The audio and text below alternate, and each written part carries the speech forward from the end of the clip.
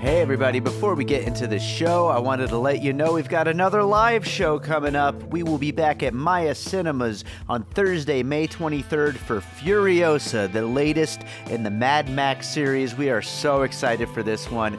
Joining me to talk about it, we've got Sam Novak, Shahab Zargari, and Tony Gonzalez. A great lineup. It's going to be an awesome movie. We are so excited to talk about it. So make sure to check the show notes. There are opportunities to win tickets. You could also buy tickets, and we hope to see you there Thursday, May 23rd, 6 p.m. at Maya Cinemas for Furiosa.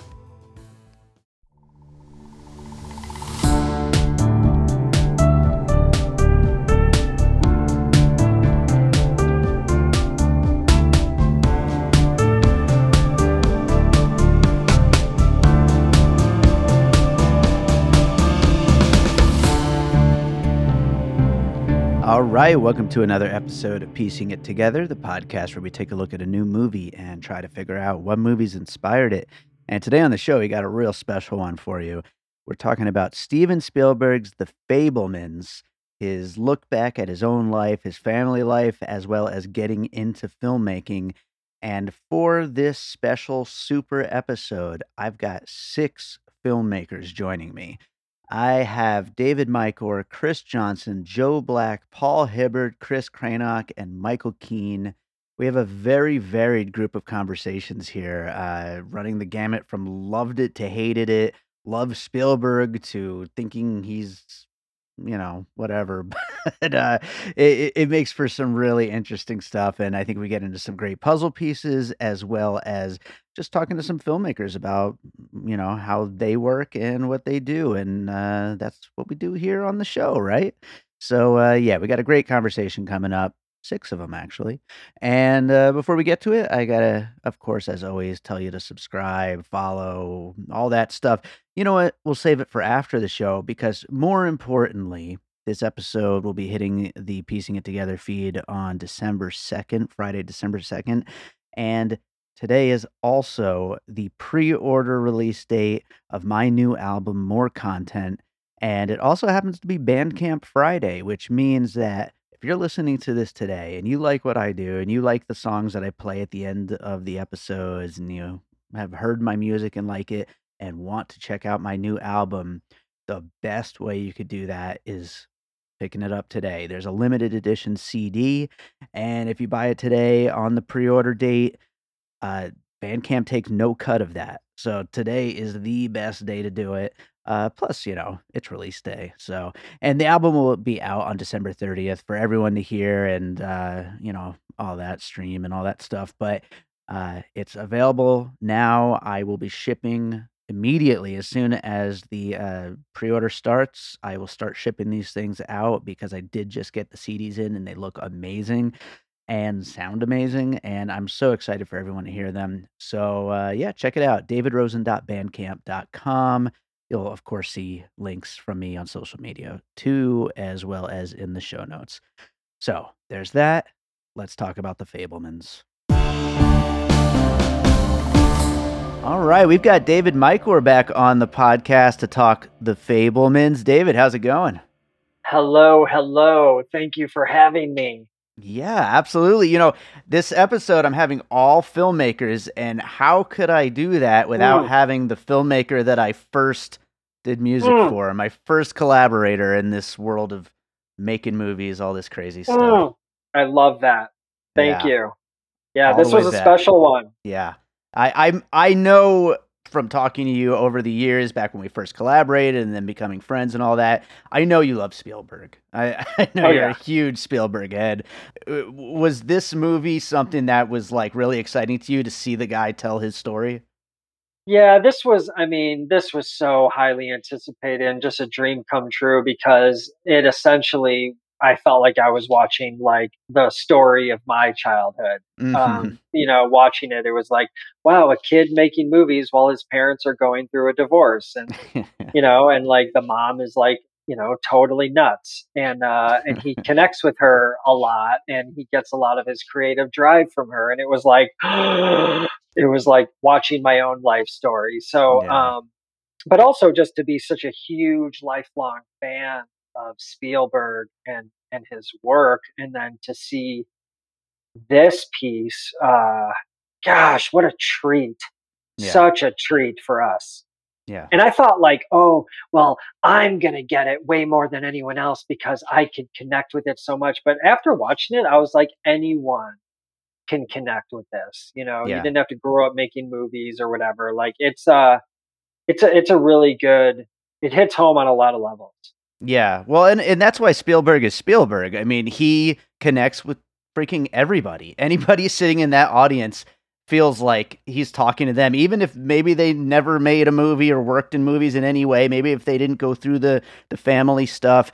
Just it's a movie that's going to speak to you in some way, shape, or form, and that's Hmm. why he's the best. And yeah, I feel like we're getting a lot. Maybe this will come up, in some of your puzzle pieces. Maybe it'll come up in some of the other people I'm talking to's puzzle pieces. But we're getting a lot of these more like introspective, filmmakers looking back at their youth or their, maybe not specifically in the way that Spielberg's doing here with the Fablemans, but at least looking at what it was like growing up for them and putting that on screen. And I think it's an exciting trend, especially because we've lived with these filmmakers for so long. And it's just such an honest portrayal too. Like for him to dive into his own stuff and to present that to us. I mean, you can't ask for anything more from Yeah. from a filmmaker, from an artist, for whoever. And God, it was so cool. And I actually got to go to an early screening of it out here in LA with a Q&A with Spielberg Oh, nice. and with the co-writer Tony Kushner, and that was such a gift. I couldn't even believe I was sitting there, and to hear Spielberg talk about it, how it was created, how it was birthed, and through the pandemic, and how he needed something to work on because he couldn't really work on anything, and so that's when he started diving into all of his old home video footage and home movies and talking to Kushner about it. And Kushner was like, you gotta write this down. They started writing it together, and to hear like just how the writing process alone for Spielberg was so like therapeutic, because like Mhm. he's pouring his heart out, his whole like life story. It's like, that's the best stuff. That's the best work from any artist, is when you could come from that real, raw, honest place. Yeah. Because it's just that's where the magic lies. I'm telling you. Right, right. It's interesting actually. I didn't realize that this was a project that kind of got its start just in these last crazy couple of years with pandemic and stuff like that. And that makes so much sense to be just, stuck like, you can't really go work on anything too much, especially in 2020. And Hmm. for something like this to be thinking back and having that, thought process kind of turn itself into a movie, kind of makes sense that we're getting all of these right now, whether it's Paul Right. Thomas Anderson or all these other filmmakers who are Right. doing these kinds of things. Armageddon Time was very Yep, similar. yep. And like Bono, I just went and saw Bono's one man show, and it was very similar. It was like, this is the story of my life, career, Mhm. But it's just so cool too from Spielberg's angle, because Spielberg's not really like a big writer. He's a Right. huge director. He's directed some of the best, most cinematic historical masterpieces of all time. But what has he written? Right. And so for him to sit down and to write this thing, gosh, that is so cool that he did that, and that we get to experience that. It's really amazing. Absolutely. Well, do you have any puzzle pieces, any movies this kind of reminded you of? I mean, it's obviously such a, it's Spielberg's own story, so it's such a personal thing, but I think that there probably is some things that we could kind of draw some comparisons to here. Well, here's my favorite part about this movie, okay, is that when it comes to this aspect, when it comes to the puzzle pieces, I'm not talking about other movies that it's like similar to. The Mhm. puzzle pieces that I was most excited about when it came to this movie was the little breadcrumbs along the way that were little like flashes of Spielberg's career. Mhm. And so the puzzle pieces I want to talk about are like E.T. Yeah. you know, and Jaws Yeah. and Indiana Jones and the Last Crusade. Mhm. Like when those kids were on their bikes and all the stuff with the closet, with the light, watching the film in the closet. I mean, so much of that was all ET, Mhm. and the senior ditch day footage at the beach was Jaws, Sure. and them making his movies on the rocks, and the kids dressed like Boy Scouts was like Last Crusade opening scene. Mhm. And I'm sure there's so many more too that I missed, that I bet you could catch up on the more you see it. But like that was the coolest thing to me, was like seeing these little influences peppered in along the way of like young Spielberg, and like, you could put it together later for like his vision. And honestly, E.T. has to be the biggest one, because Spielberg's always talked about how E.T., at the core of it, is just about a kid dealing with his parents' divorce, Sure. and that's what this is. And so that is the most, that I would relate it to, which is such a gift, because Yeah. E.T. is one of the greatest movies of all time, especially for me. It's my own personal like top three favorite of all time, probably. It's Mhm. just it's unbelievable. So there's that for me. No, yeah, I agree with you. There's so much of Spielberg in this, and that this is something that I think will come up in a lot of these little conversations that we're having, because and it kind of makes so much sense for somebody who is just synonymous with movie making itself, that his own masterworks are going to show up in the story about his own life and about him creating films. It's, I called it in my letterbox review, like, the ultimate origin story, and like Yes, it's like it really is like this is the guy, and so of course all of his other movies are going to be a part of it. And like you said, I'm sure there's little things peppered in that maybe we don't even like notice in first viewing, and second time through or third time through, it'll pop up and you'd be like, oh shit, yeah, there's, I don't know, even Munich or something, it's like, totally. it's all going to be there. Totally. Yeah, it was Yeah. so cool. And when I was in the Q&A, he even confirmed that like the closet doors in his bedroom were the exact same closet doors used in ET, and that like he was like, "Okay, I'll give you guys that one. That one is like legit. I will confirm that, but other than Nice. that, I'm not going to say anything." So, I'm sure it's littered, which Yeah, is so cool. I love that. that is It's awesome. awesome. That Yeah. rules. And I guess you could even say like, Saving Private Ryan, I guess too, with all the war stuff that he made as a kid. It was Yes. funny though.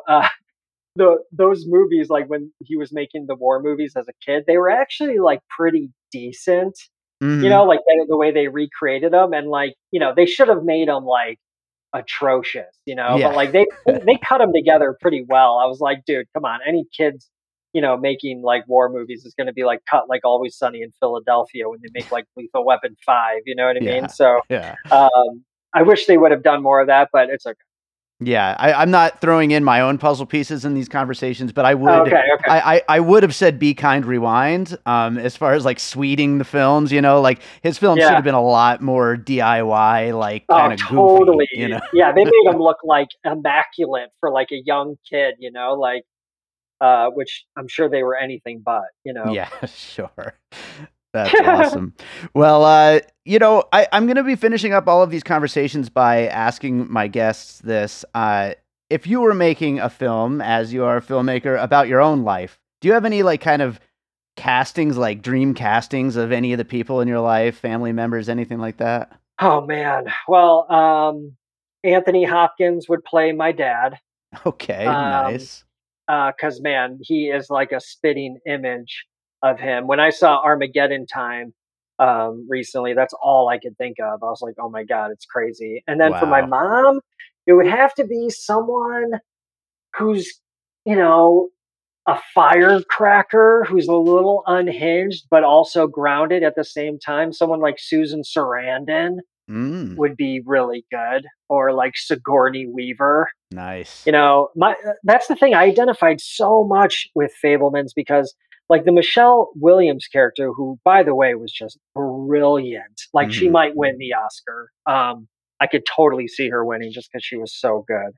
But like I love how, you know, it was such like a tumultuous relationship with everything that went down, but like they were still so close and he was still Right. so connected with her. And like I connected with that so much with myself and going through my own parents' divorce and how, my mom was always such a creative life force. She directed all these musicals and these plays. She was this big music teacher. She worked 5 jobs, but she was like, just like da da da da, like nuts. Yeah. And that's me. Yeah. I mean, like as a director, filmmaker, like I get my creative drive from her and everything. And so it was really cool. The movie didn't pack the emotional punch that I kind of like, you kind of go in and you're like, I was like, I'm gonna turn into a puddle when I'm leaving the theater. I'm gonna be bawling my eyes out. It didn't do that for me, Yeah.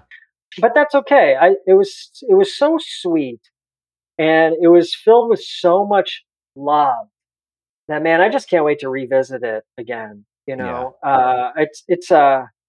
It's a really beautiful, beautiful movie, and I loved it. I loved it so much, and the David Lynch cameo at the end also was just gold, Yeah. gold. I don't know how you can't walk out of this movie and not think that's the best part. Like it's Yeah, and Spielberg said that was word for word, verbatim, like everything that happened. oh, that's great.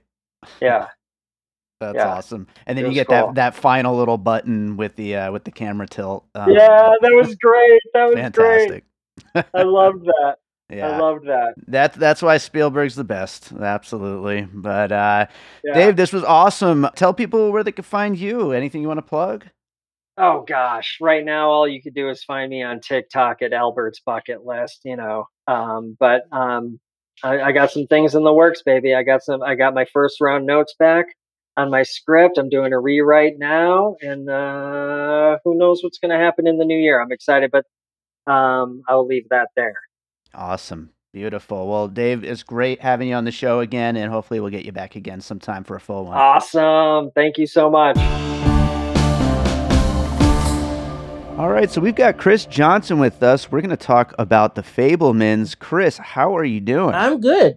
First time doing this type of thing, and I'm a little excited and nervous at the same time. But here we go. Yeah, I'm excited to have you here, man. Like we have obviously worked together a lot. People who listen to the show have heard me talk about our collaborations. With when I put the Beater soundtrack out, and Yeah. I've played music off of it lots. And so I'm happy to have you here on the show. And I was thinking about filmmakers that could talk about the filmmaking aspects of The Fablemans, and right away my mind went to you and seeing if you'd be interested in doing it. So yeah, I'm really happy to have you on this one. Why don't you tell our listeners briefly about you and your work, just so they could kind of get an idea from your own words of what you do.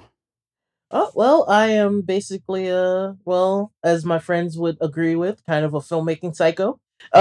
For Free Your Mind Films, my own little thing with my friend Winston.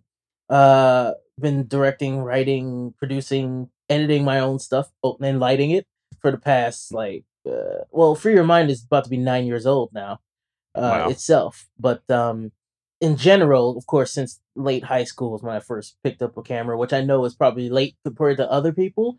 In particular, the filmmaker we're going to be talking about today. But Yeah. Steven Spielberg was perfect at it by the time he was like 6. So, but it's like better late than never, Mhm. And it's funny when people ask me what my own work is about, and it's usually just whatever I feel like talking about. I mean, it's my views on life, like I told someone a couple weeks ago.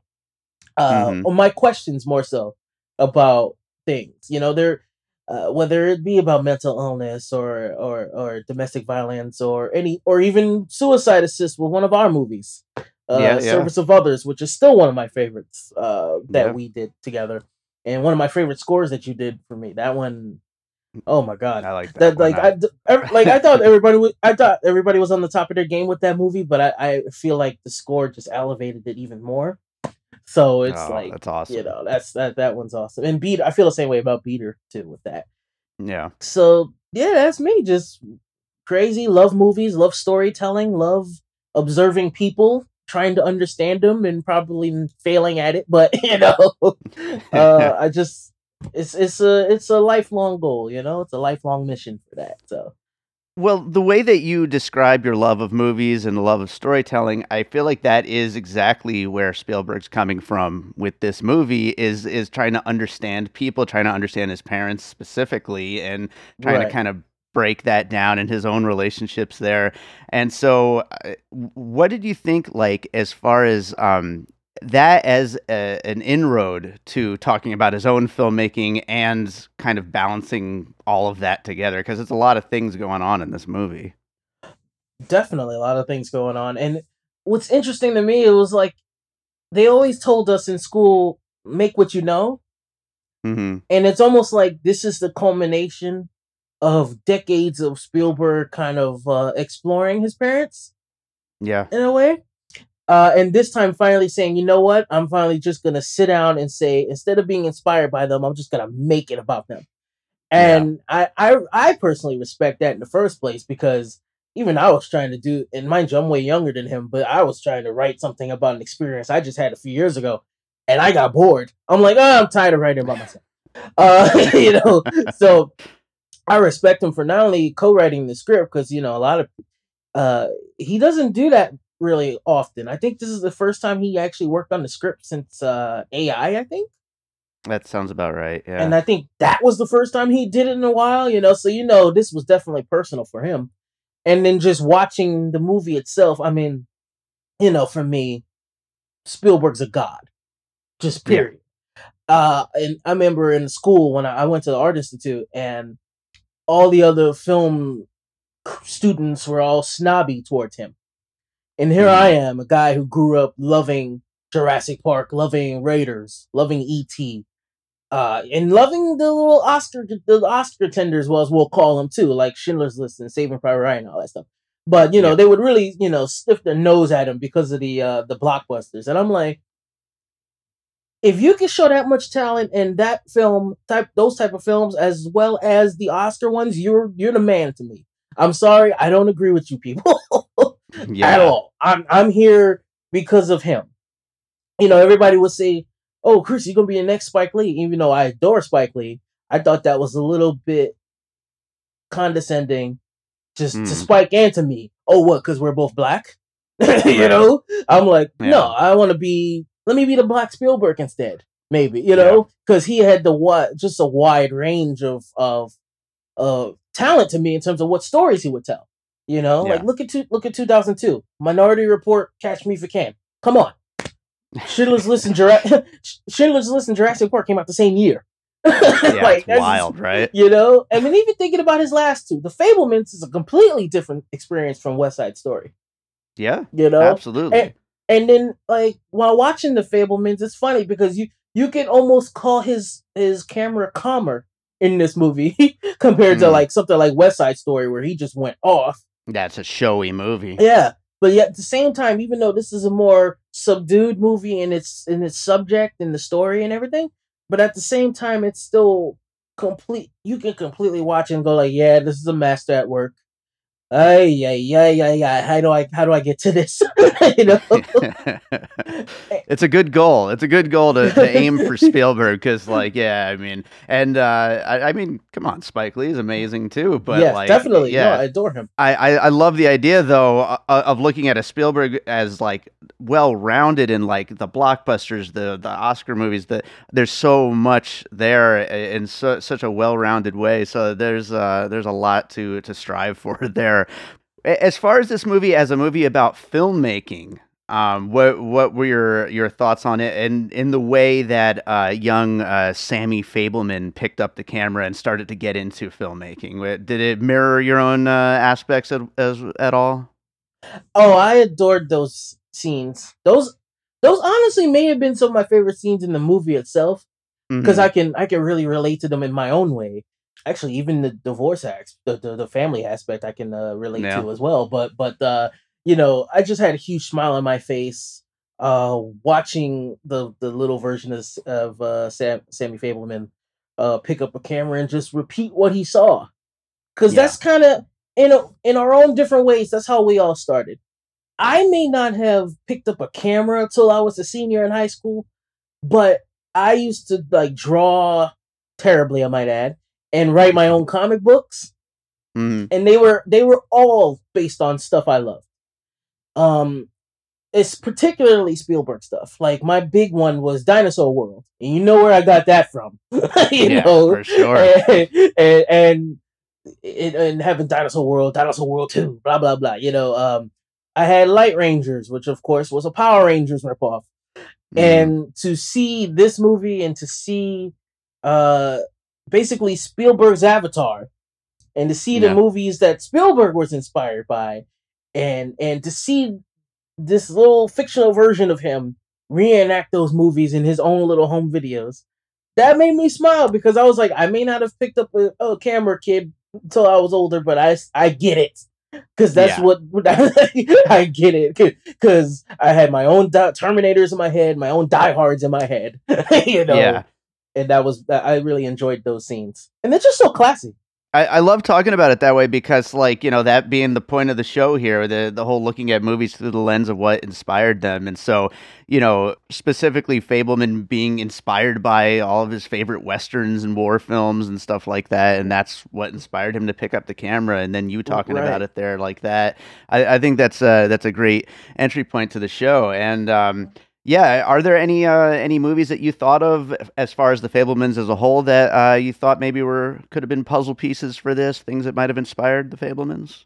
You know what's funny? I don't think "inspired's" the right word for this one, but it actually there were certain moments that reminded me of actually a Spielberg film I just mentioned already. Catch Me If You Can.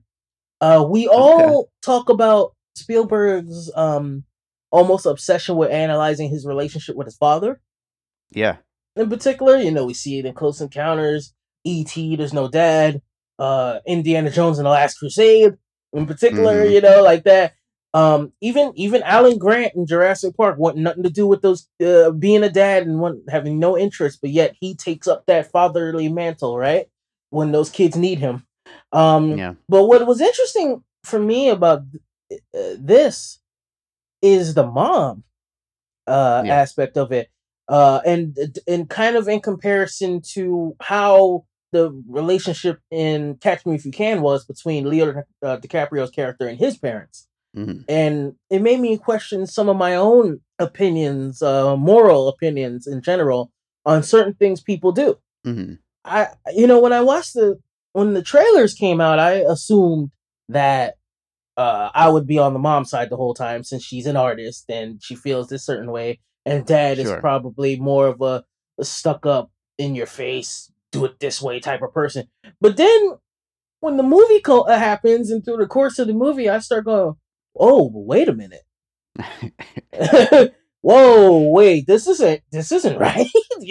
Slow down, Mitzi. Slow down. Yeah, and in the end, that kind of reminded me of Catch Me If You Can in a way, because even though Christopher Walken's character may not be the greatest husband, or he may not be particularly on top of things, I still felt like she could have tried harder too to make things just a better environment and more of a family unit in the team, and she didn't. Yeah. The first hint of problem, she runs and I feel like that scene at the end of Catch Me If You Can, where homeboy escapes from the plane and sees her with her new family, not even looking like she had a care in the world about thinking about him, kind of made me go, "Oh my god!"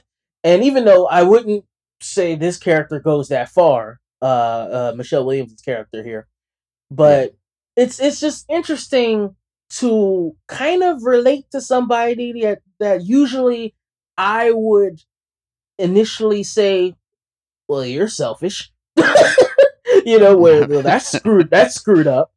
Like, if it happened to me and I was this guy, I'd hate your guts. But it's almost like the movie was pushing my own thought process. You know how crazy I can get sometimes creatively. If this was my movie, something would have happened to her in a ditch or something. Like, how I feel, how I feel about people who do those sort of things and what happens to them, in my things. But it was almost like the Spielberg was almost like pushing me a little bit, going like, the answer's not that simple, kid. The answer's not that simple. And then I'm in the theater Right. going like, oh man, maybe you're right. The answer's not that simple. Oh my god, Mhm. you know. You're just gonna have to live with this one. Yeah. Yeah, and Michelle. Well, Michelle Williams is always great though. Yeah. She's always terrific, Absolutely. and I well, the whole cast was terrific. Even the kids I didn't know about, even the kids who played the young Sammy and then teenage Sammy, and Yeah. uh, there's really something cool about Seth Rogen being in this, considering the Munich joke. I think it was knocked up. You know, Right. you know. So I was like, oh, all these years later, now look at you. Now you're Mhm. working with the man. You know, That's so great. that was pretty cool. And of That's course, I awesome. think Paul Dano's one of those guys who just had a great year. No, yeah, absolutely, it's true. Well, do you have any other puzzle pieces or things you wanted to bring up? It's just the awesomeness of watching the final scene of the movie and going like, wait a second, is that David Lynch? Mm, yes. You know, and going like, wait. Oh, what's going on here? And I just had a absolute ball with that. And there was something about the scene where he's directing that kid. Mhm. It was a war movie scene they were doing, and it was Yeah. just that's another bit. I know maybe not everybody in the theater could relate to it, but I sure could. Especially after just finishing, Blind Malice and talking. Directing actors is arguably my favorite part Mhm. of this whole thing. It's tough between that and just shooting and directing like the visuals, but there's just something about that. And then when he's directing the kid and the kid almost like absorbs it all, Yeah. and to the point that it's almost like he was in a trance and everything. I just adored that. And I couldn't help also thinking on a different aspect. It's been pretty much 30 years now that Steven Spielberg's worked with this cinematographer, Oh, yeah. Janusz Kaminski. Yeah, I think what was their first one, Schindler's List, I think, That sounds and right, I think they've yeah. been doing like every movie since, and I'm just like, wow, that's like just 30-year. That's the kind of thing I want, like that's the kind of thing I hope for. To Yeah. to have such a great camaraderie with somebody that is like you have decades of films together, and it's just like and to the point that now the Spielberg look, even though he's done other classic movies way before that 30 years, but it's Mhm. like gotten to the point that now the Spielberg look is synonymous with this guy to me, Yeah. and I know sometimes for some people it may not work. Like I know with Crystal Skull, because that the first three had their own DP and look, and he's trying to emulate one guy, but then make it look like his own thing. So I can understand that, Sure. but otherwise it's just like wow, like there's some really beautiful imagery in this movie. Yeah. Anybody else makes this movie or has this script, and it's probably like a down to earth, just stripped down, to the bone type looking a visual movie. But it's Yeah. Spielberg. So even when he's done doing a quote unquote normal movie, he's gonna make it look like oh, like Absolutely. this, that scene in particular with Homegirl dancing and Michelle Williams' character dancing in front of the car and the lights turn Yeah. on, and I'm like, oh, why? Well, okay, why are you doing this to me? Yeah. That's a memory that ingrains whether you got the camera rolling or not, you're gonna remember that moment. Yeah, So definitely. So it's like I don't know. I'm not sure what he's doing after this, but it was like watching this when I think about those other movies. What movies reminded me? I just had to go to his own filmography and think like yeah. in certain ways this is like a culmination of that. Almost like Right. if he if it, like he never has to do the parent analogy again to me if he doesn't want to, because Yeah. this is He it. put a bow on you it. know, Yeah. yeah, that's how I It's feel about finished. it. Yeah. I really thought it was a tremendous movie, and it's funny because I was thinking about West Side Story came out last December, right? Yeah. So in less than a year, I got to see four Spielberg movies from different moments of his career in the Mm. theater. Like with the two new ones with West Side Story and The Fablemans, and then two classics, E.T. and Jaws. And I'm just like, so many directors that I adore, in my life and recently, but in the end, I think he will always be the first. Spielberg will always be the first one I think of when people ask, "Well, why do you do this? Like, why do you want to do this? Who made Yeah. you want to do this?" Like movie wise, if you ask me a specific movie, it's the first Matrix. Yeah, sure. When I was sitting in that theater and I was like dumbfounded, like how the little Sammy Fableman was acting in the theater when he saw his movie. That's how I was for the first Matrix. But Yeah. that's also, but honest, but that was like the bow on it for me. To go like, Mhm. nope, that's what you want to do. But it did start with Jurassic Park. That's the Sure. first one that really made in the theater that made me go, oh my goodness, oh my goodness, like wide eyed. There's not a lot of many images I remember from that time of my childhood in terms of just stark images. But the T Rex running after the Jeep and running through the tree trying to bite the Jeep is Yeah. one. Well, I remember sitting in the theater watching that Oh, and it's just being incredible. like, oh my God. So I seeing his influences in this movie was just like, it's almost like a, hey, he's just like me moment, like That's cool. it That's was just cool. like, yeah, that's great. So yeah, I really adored this movie, but I'm a filmmaker who's pretty positive about most of the movies I watch. Yeah. Yeah. When I don't like something, it something must have really went wrong. Sure. Like Yeah, for sure. Well, I'm gonna finish up all these conversations by asking for each of the filmmakers I've got on here, if you were making a film about your life, cast some people. Who are some people you might cast in some key roles in your family's life? that's actually a good question. Uh, I wrote a movie called Moms of like almost 10 years ago now. I think it's actually it's not based on my life, but the two main characters. I think one my father influenced one, and my mother influenced the other. Hmm. And I definitely, and every time I think about the script, I always cast in my head Idris Elba Hmm. as the father and Taraji P Henson as the mom. So I'm Okay. gonna stick to that answer. Nice. So yeah, I think those two would be great. I mean, they've Oh, made a movie nice. together before, so that would work Yeah. for me. That would be a great cast. So I like that one. Chris, this was great. Tell people where they can find you and your work. You can go on youtube.com/freeyourmindfilms. That's where all my shorts are. We're keeping the feature lengths a little close to the chest, so they're private now. But Hmm. you can find the shorts on there.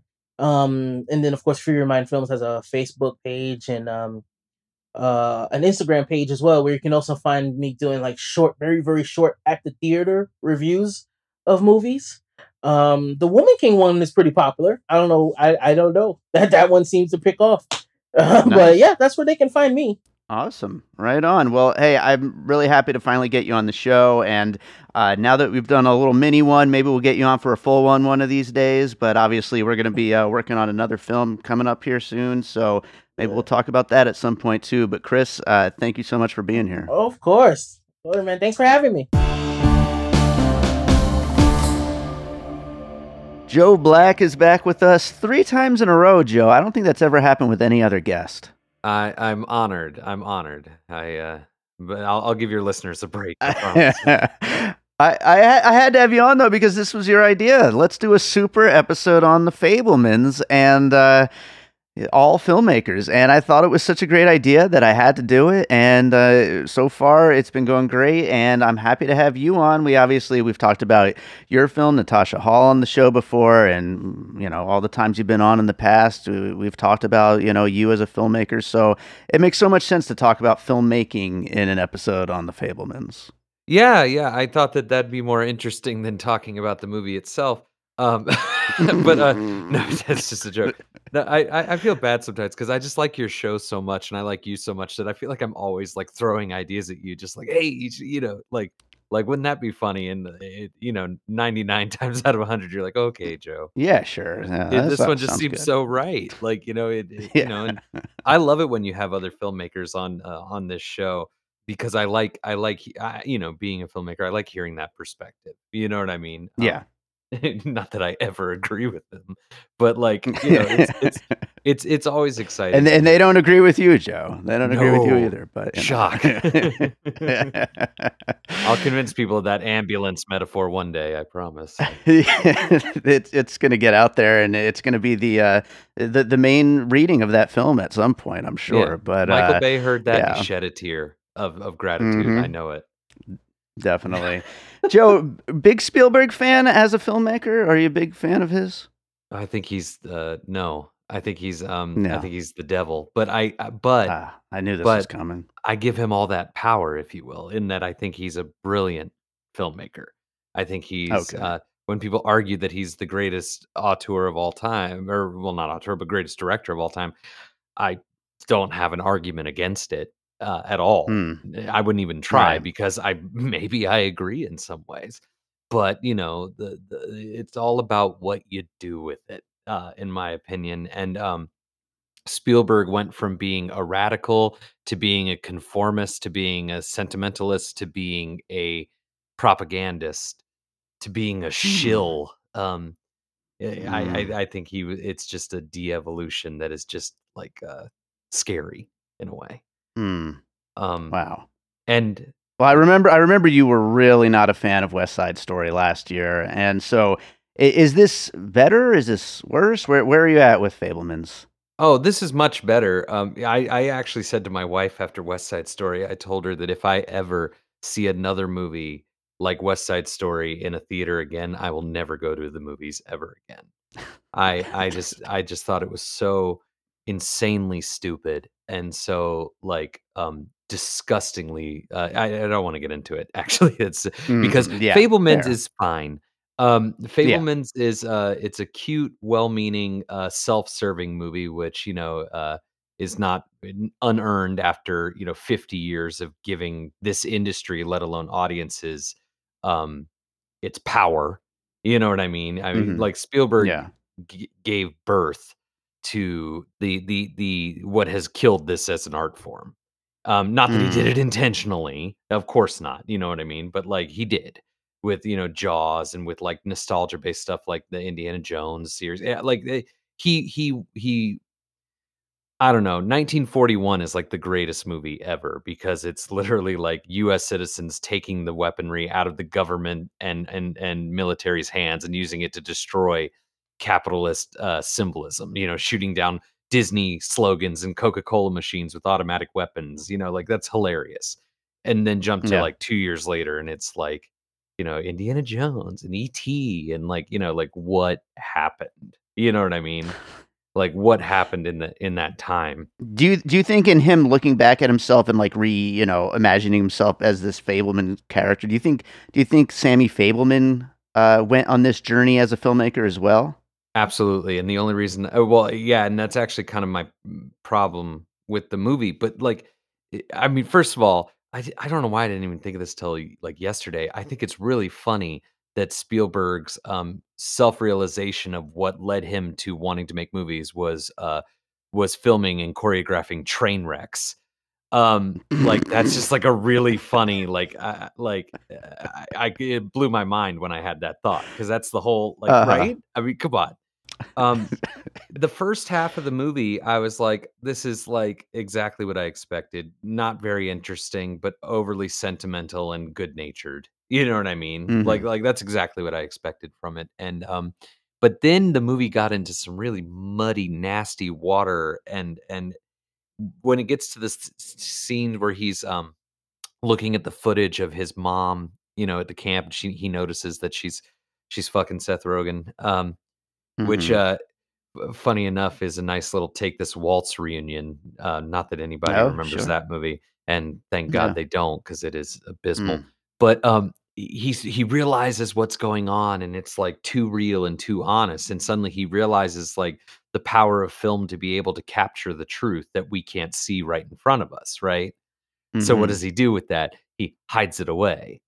in the Yeah. closet, Yeah. so he doesn't upset anybody, and instead just shows like the good side of people, and his mother and stuff like that. And then when his mother is when he finally forces her to confront that reality, she rips apart the entire family for her own selfish needs and basically, destroys everything. And as that Yeah. destruction is happening, Spielberg, or well, Fableman, realizes that Mhm. he was the cause of this. So what does he do? He just goes back to making his little beach blanket movie, like a little movie with his friends at the beach, Yeah. and I'm like, "Oh my god, is Spielberg actually trying to say that confronting the truth and what's in front of us with film is not a good idea and leads to destruction, so instead I'm just gonna make things that, like, are distractions?" I was like, "Holy Wow. shit, that's really upsetting. That's a really gross and upsetting thought. I can't wait to see the end of act 3 where he comes out of that realizing that no, but then it doesn't happen. Like, he Mhm. realizes even filming people like that causes them to get upset and causes, you know what I mean? And that kinda scares him away too, because it makes that one jock kid really upset, and so I don't know, the movie just devolves into this, like, really fucked up mixed messaging, which kind of reveals to me why Spielberg himself is kind of devolved in a thematic and idealistic way, like, although he's talented, I mean, he's so undeniably talented, but, Yeah. like, I can't watch Saving Private Ryan and feel okay about it because the message of that movie is do what the government says because they have your best interest at heart, and it's like, "No, I know that's Mm. not true," you know? So many interesting ideas here that you're bringing up, and that, as usual, they all do make sense. But it's like, God, it's Spielberg. Like at some point, we got to just enjoy it for the blockbuster filmmaking that it is. Yeah, but I feel like, oh, well, here's a great example, though. Look at Hugo. Mhm. Hugo is the same thing. Hugo Yeah. ultimately is Scorsese's version of this movie, in that, like, Right. he turned that story into the story about how he grew to love cinema as a child, you know what I mean? Like, Is this it's your a first puzzle piece, by the way? no, no, not at all, but, like, Okay. that's I just you just reminded me because that's a big blockbuster fun movie that also has, like, integrity, you know, and Well, Hugo absolutely rules. So yeah, yeah, absolutely. my I don't yeah, no, no, no, no, that is not my first, puzzle piece. No, my first puzzle piece is Home for Purim. Yeah, By the way, can I just say I had that in the back of my mind the whole time watching this fucking movie. "Is that So Rachel I screw you, hear? Joe Black. Or have I just gone Meshuggah?"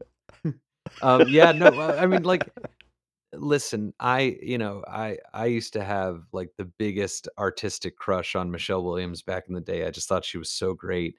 And the Mm, more and more as I get older, I realize she's not very good, and maybe I just, was distracted because she was so pretty when I was, like, to me when I was a younger man, but um, her performance in this was just, like, embarrassing in my opinion. It's her performance in this is no different than, like, what they were having the actresses do in The Help, 10 years ago.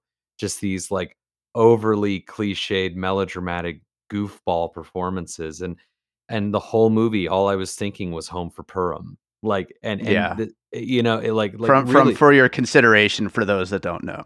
oh, yeah, sorry, yeah, it is a movie Yeah. within a movie. Um, Yeah. but, like that's why I think that movie, for your consideration, didn't hit as hard with people as it coulda or as they thought it would, because it's like, no, like, honestly, like, Home for Purim would be a hit movie. Like, it actually would.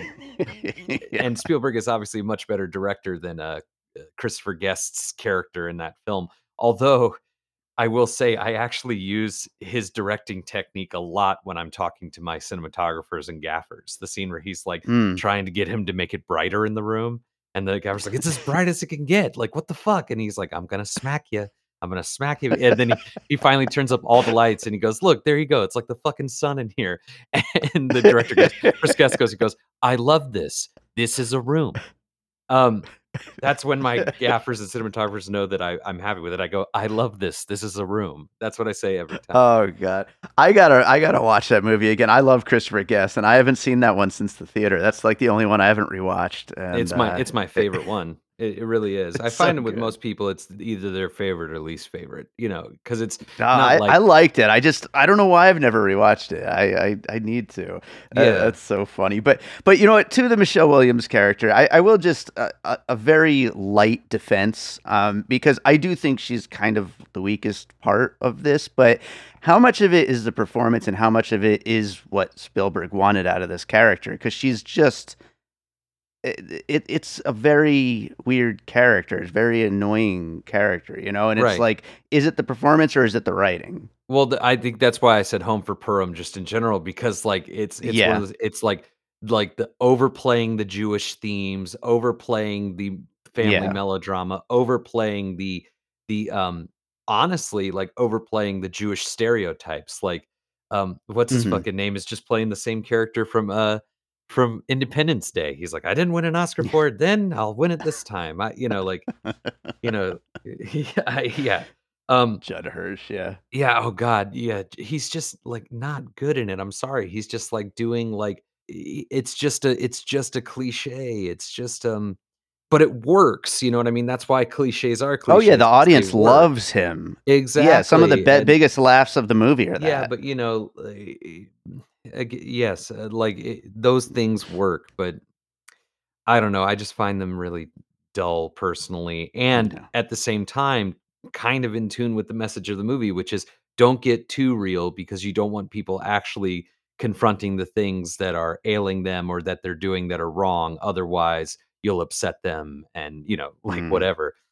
And I just Yeah. fundamentally disagree as a person, let alone an artist. Yeah, yeah, well, I definitely understand where you're coming from here, but, you said you have one other piece you wanted to bring up? I do, and it's funny. I actually saw somebody mention this, and I just when I tell you, I just giggled to the point where I was on the floor kicking my feet like a toddler. Somebody said this is Spielberg's A Woman Under the Influence, Oh, boy. and I laughed my head off. That was the funniest thing because it's true. Like, and I told Mhm. him, like, my friend sent it to me, showing me that his friend had said that, like, as a joke, but I'm like, actually, the ultimate joke is that that's true. That, like, Yeah. so, if anyone's ever heard me on this show in the last 2 weeks, my favorite filmmaker of all time is John Cassavetes, and, A Woman Under the Influence, while not my favorite of his films, is, like, his seminal film, you know what I mean? It's his, Mhm. Sure. Indiana Jones. Yeah. And it's about a woman who, is unsatisfied with her husband no matter how good of a man he is to her, and her children are driving her crazy no matter how much she loves them, that she just feels unseen, unheard, and unfulfilled. Yeah. And she feels so bound by her loyalty and love as a mother and a wife that her mind actually snaps Yeah. and they feel she needs to be institutionalized, but what they end up learning is that no, she just needs to be loved, supported, and appreciated and free. She needs to be all these Mhm. things. And it's so funny, so many people read the end of that movie as like a downer ending, but like I and in discussing it with Jenna Rollins herself have a completely different read, that the end of that movie is literally them putting their house back together. Like that's the end Mm. of the movie, is the two of them literally putting their house back in order after this Yeah. party where everything went wrong. Spielberg, Yeah. is doing all of that with the Michelle Williams character, but there's Yeah. obviously some resentment for the mom, which is, I Mhm. guess, fair, I don't know. Uh, Not that I know what happened, but, like, as a child, how could you not be resentful of becoming aware of your mother being a person like this at the most pivotal time in your development? I get it. But, Yeah. I think he still holds a lot of resentment, and I think that he actively is shying away from the truth and trying to figure it out. So, of course, all he could make is this, mushy, overly sentimental movie that chooses by the end. I mean, the Fableman chooses to ignore all of it. Like, he chooses to just, like, be selfish, as the sister puts it. You know what I mean? And, And so it is his Woman Under the Influence. But I talk about this, and I know, like, you joke that, like, all the filmmakers on the show disagree with me and vice versa, blah, blah, blah, blah. I feel like I always had that in me where, like, movies like this and Spielberg, they just always rubbed me the wrong way, or they didn't work for me, or like, but Yeah. but then I saw Cassavetes' work, and it was almost like you can't unsee it. Like, when you see Mhm. something that raw, that real, that unafraid to be truthful, something that's, like, so real that we almost, like, inherently reject it on a screen. You know what I mean? Like, once you Yeah. experience that, it's hard to buy into the artifice anymore. Yeah. Well, it's tough if like just to add into that, like it's Please, tough yeah. for someone like Spielberg, I think, that like is a blockbuster filmmaker and like he's got to make the audience feel okay by the end. He can't like, sit with it like something like A Woman Under the Influence does. Right, but well, I think that there's a difference though. You're absolutely right. And if the whole cinematic landscape was made up of things as raw and real as A Woman Under the Influence, I would never watch movies, like, because it's too Yeah. much. But like, It would be too much, yeah, too heavy like. right, but like, here's the thing, man. There's a difference between artifice and sentiment.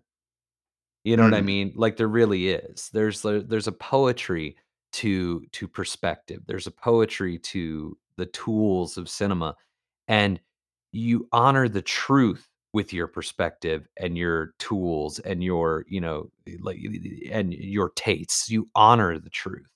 You don't have Mhm. to manufacture the truth. You don't have to, you know what I mean? And I feel like that's where Spielberg has kind of chosen to land. Yeah. And I just find it kind of unfulfilling, and, like, I think it speaks to my, I can relate to Fableman in that, like, I wanted to be a filmmaker for as long as I've, known, and as a kid, I was getting everybody together and putting together these movies. I mean, I made my first feature, when I was 17 years old.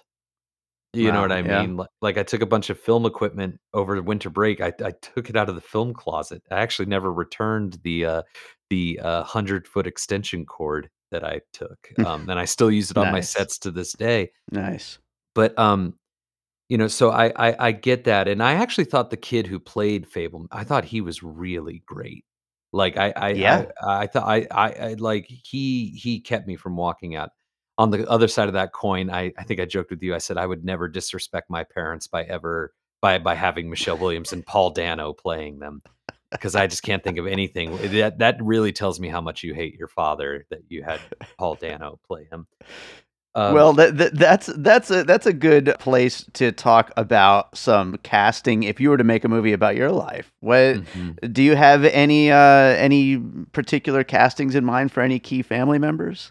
Sure. Well, I actually was thinking about that, about an hour and 25, 30 minutes into the movie. I started just drifting and thinking about that specifically. And I was thinking, if I was to make a movie about my life during this time, like, me coming into my own as, like, what it means to me to be a filmmaker, you know, Yeah. um, in high school specifically, like, middle school to high school, like this movie is, who would I cast? And I was thinking, well, at the time, my mother was in her late 30s. My mom had me pretty young, and my Mhm. father was in his, mid to late 40s. So who would I cast? And Mhm. I landed on Blake Lively as my mom and Okay. Jason Segel as my dad, if I were to make that movie right now. You know what I mean? And, Okay. it's funny Yeah. because my dad is, like, 5'6" and was heavier set back then, and Jason Segel is neither of those things. But again, that's kind of what I mean about the difference between artifice and sentiment. You know what I mean? That, Mhm. like, the way that I see my father during that time, I feel like Jason Segel could embody that, my emotional Right. perspective of my father at that time, and same thing with Blake Lively. And again, I just, nearing 80 years old, the fact that Spielberg is seeing his life through this lens, I don't know, I have I have a lot of fears about that. Like, how will I look back on what I'm doing now? And I guess fear is the wrong word. I guess I feel a great sense of responsibility. some people who Mhm. listen to me on this show might think otherwise. So, like, this guy wants to have a career, and did you hear what he just said about J.J. Abrams? like what's he thinking? But at the end of the day, I would rather mean what I say. Yeah. And I realized that, I think, as a filmmaker very young. I realized what I realized during those formative years, uh, that Fableman goes through, is kind of the exact opposite of what he took away from his journey, which is that I only want to make things that are responsible and have purpose. And Mhm. because it is a great responsibility to ask, even if you're just asking 20 of your friends to show up on a Saturday afternoon to make your army movie. Like, that's a great responsibility, and it's a gr and you should be very fortunate and grateful that people are willing to do that for your whimsy. Um, Yeah. and especially as, I get into the more real, quote unquote, industry side of things. I feel a great responsibility and gratefulness, a thankfulness that somebody gives me thousands of dollars of theirs to make a movie, or that somebody gives Right. me 2 hours of their time to watch the movie, let alone the people who gave me hundreds of hours of their time to help make it. Like that Right. Right. that's too important to me to just have a goof. And I think that the great beauty of cinema is that you can have a goof while being meaningful. Mhm. That's the gift of movies. And again, like, look, I when it comes to Spielberg, I love 1941. I actually, The Color Purple is one of my favorite movies of all time, Mhm. and I really love 90% of Jurassic Park. Um, you Mhm. know what I mean? Like, he's not a total, like, I call him the devil, and I'm half joking, but but it's I get it, and I respect him. I really do respect him. Yeah. But, like, at the end of the day, I've gotta be true to what I see as a danger, not only to myself, but to people who come in contact with it. And had Michelle Williams faced the truth about herself earlier, maybe she wouldn't have hurt her family as deeply. Mm. But at the end of the day, is he happy for his mom? Is he selfish? I don't think that the movie answers that, because I don't think Spielberg can answer that. So, Interesting. Yeah. Well, Joe, tell people where they can find you and your work. bluemeanspregnantfilms.com. And you can see most of my films, and you can see many making of documentaries and things like that. And you can see all the works of my other colleagues and confidants. And soon, hopefully, Natasha Hall will be on demand in the next couple months, our last film. So, Awesome. Awesome. yeah. Well, Joe, it's always fun having you here and always great to get your insight into these movies. I'm sure it's going to be a lot different from most of the other guests on this episode, but I think that you brought up some really interesting stuff here. So thank you, as always, for being here. And we'll talk to you again next week, probably. Oh, great. I look forward to it. Thanks. All right. So Paul Hibbard's back with us. Let's talk about The Fablemans. Paul, how's it going? I'm doing great. How are you doing, Dave? I'm doing awesome, and I am. We've been having these conversations so far, and getting a really wide range of takes on this movie. I mean, I guess I wouldn't expect Spielberg to be divisive, but I guess it kind of is divisive in a way. Like, everybody's got their different favorites, and I don't know. Where do you come from as a Spielberg person? Are you a big fan of Spielberg's movies, or where do you fall in that line? Spielberg's someone who I respect most of the time and occasionally love. I Hmm. never really dislike anything that he does. Usually, whenever he goes for things that are hitting a little bit harder, I tend to like it. So, Schindler's List is probably my favorite film from him, and I Hmm. think is possibly one of the greatest films ever. I think Munich is an underrated masterpiece. Yeah. Um, but on the other hand, as a horror person, Jaws has always been one of the movies that I just haven't loved on the same level as other Mm. people.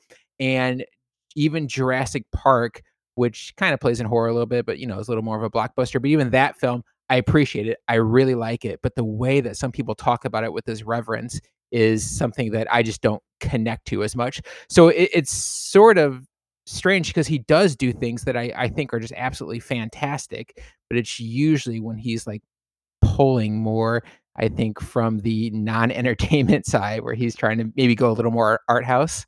Right, right. And I mean, I don't know. I think you just watched the movie like today or something. Like, I don't know how you felt about this one. I haven't seen like your letterbox or anything on it. I feel like this kind of comes from the place that maybe you tend to like more of Spielberg from. Yeah, no, I do like this one a lot. I give it 4.5 on Letterboxd. Oh, wow. I think it comes from like everything about the movie. You know, it's not quite as hard hitting as something like Schindler's List, but everything just felt so honest in the movie. And when you compare this to like other biopics, oftentimes it's music biopic. Musician get more of the biopics than filmmakers do. So when I was thinking about like the combination of a filmmaker and a music biopic, this one feels so like honest to what shapes someone to become a filmmaker. Yeah. And I really, really liked it. And about the halfway point, I was on board. I was appreciating it, but the second half really won me over. Yeah, I feel the same way. The second half is where it really comes alive, and I've got issues with the first half, but overall, I like the movie a lot, and that second half is just killer and so much fun for somebody who loves movies and loves the way movies can make you feel and how they can take you away with storytelling, and I think it's just super exciting what happens in that second half. As far as this movie, we'll get into puzzle pieces in a second, but like, do you feel that, like, as a filmmaker, like, does any of it mirror what you went through as you decided to pick up a camera and start getting into this? It does. And that was the part that I really related to, that I really felt was honest, because the film starts and it seems to be that it's going to be his influences that are going to carry him along, and it's going to be his connections to the films that he watches that really shapes him as a filmmaker. And when I was younger, that's what started me also, and I think starts a lot of people into making films, is you watch movies you love, you want to make movies like it. Yeah. Emulating and stuff like that. Yeah. Yeah. A lot of emulating, and I think obviously you can have your own voice while you emulate, but there needs to be this time, I think, where you discover yourself too. And I remember when I was about 10 years ago, I made a film that I thought was going to go to a lot more places than it did, and it did not. And I was really frustrated, and I quit film. So there was about a 2 to 3 year period where I quit film, and I thought that I was done with it. And now in hindsight, what I realize is, even though I was so disconnected from filmmaking, and I was even pretty disconnected from film in general, I wasn't watching as much as I used to. I was getting more into like reading, and I was getting more into music at the time.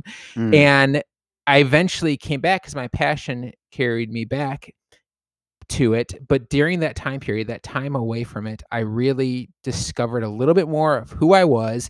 I got to discover more of what my voice was without stuffing film in my mind 24/7.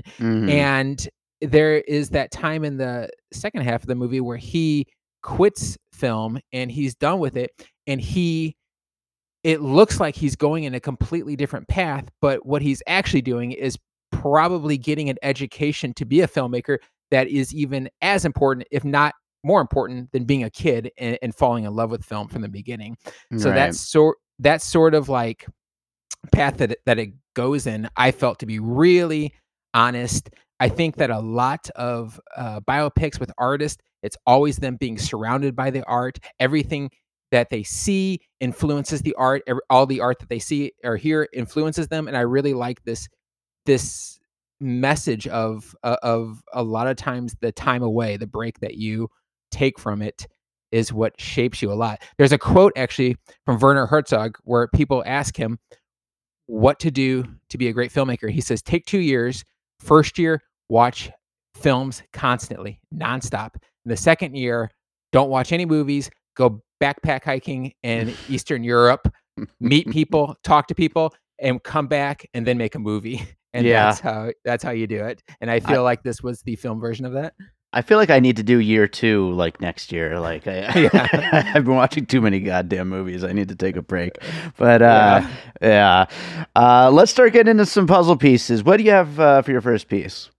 Well, both of my pieces, I think, kind of play along what I was saying, where you need to have that part where you see something, you find yourself, and you need the part where you fall in love with films. So the first one that I picked is part of the process of your childhood and what you see, and that's Belfast. Even though I like Mhm. this much more than Belfast, but what I liked about Belfast is it was also Kenneth Branagh being shaped to be a filmmaker with his experience in Northern Ireland and the Troubles and the war and everything. And I felt like that film, it put a lot of focus on his experiences as a child that kind of shaped him. The film aspect was kind of on the periphery of that film, Mhm. but it, I think, definitely speaks to how somebody can use real life experiences to become a filmmaker. So that was the first one that I thought of with it.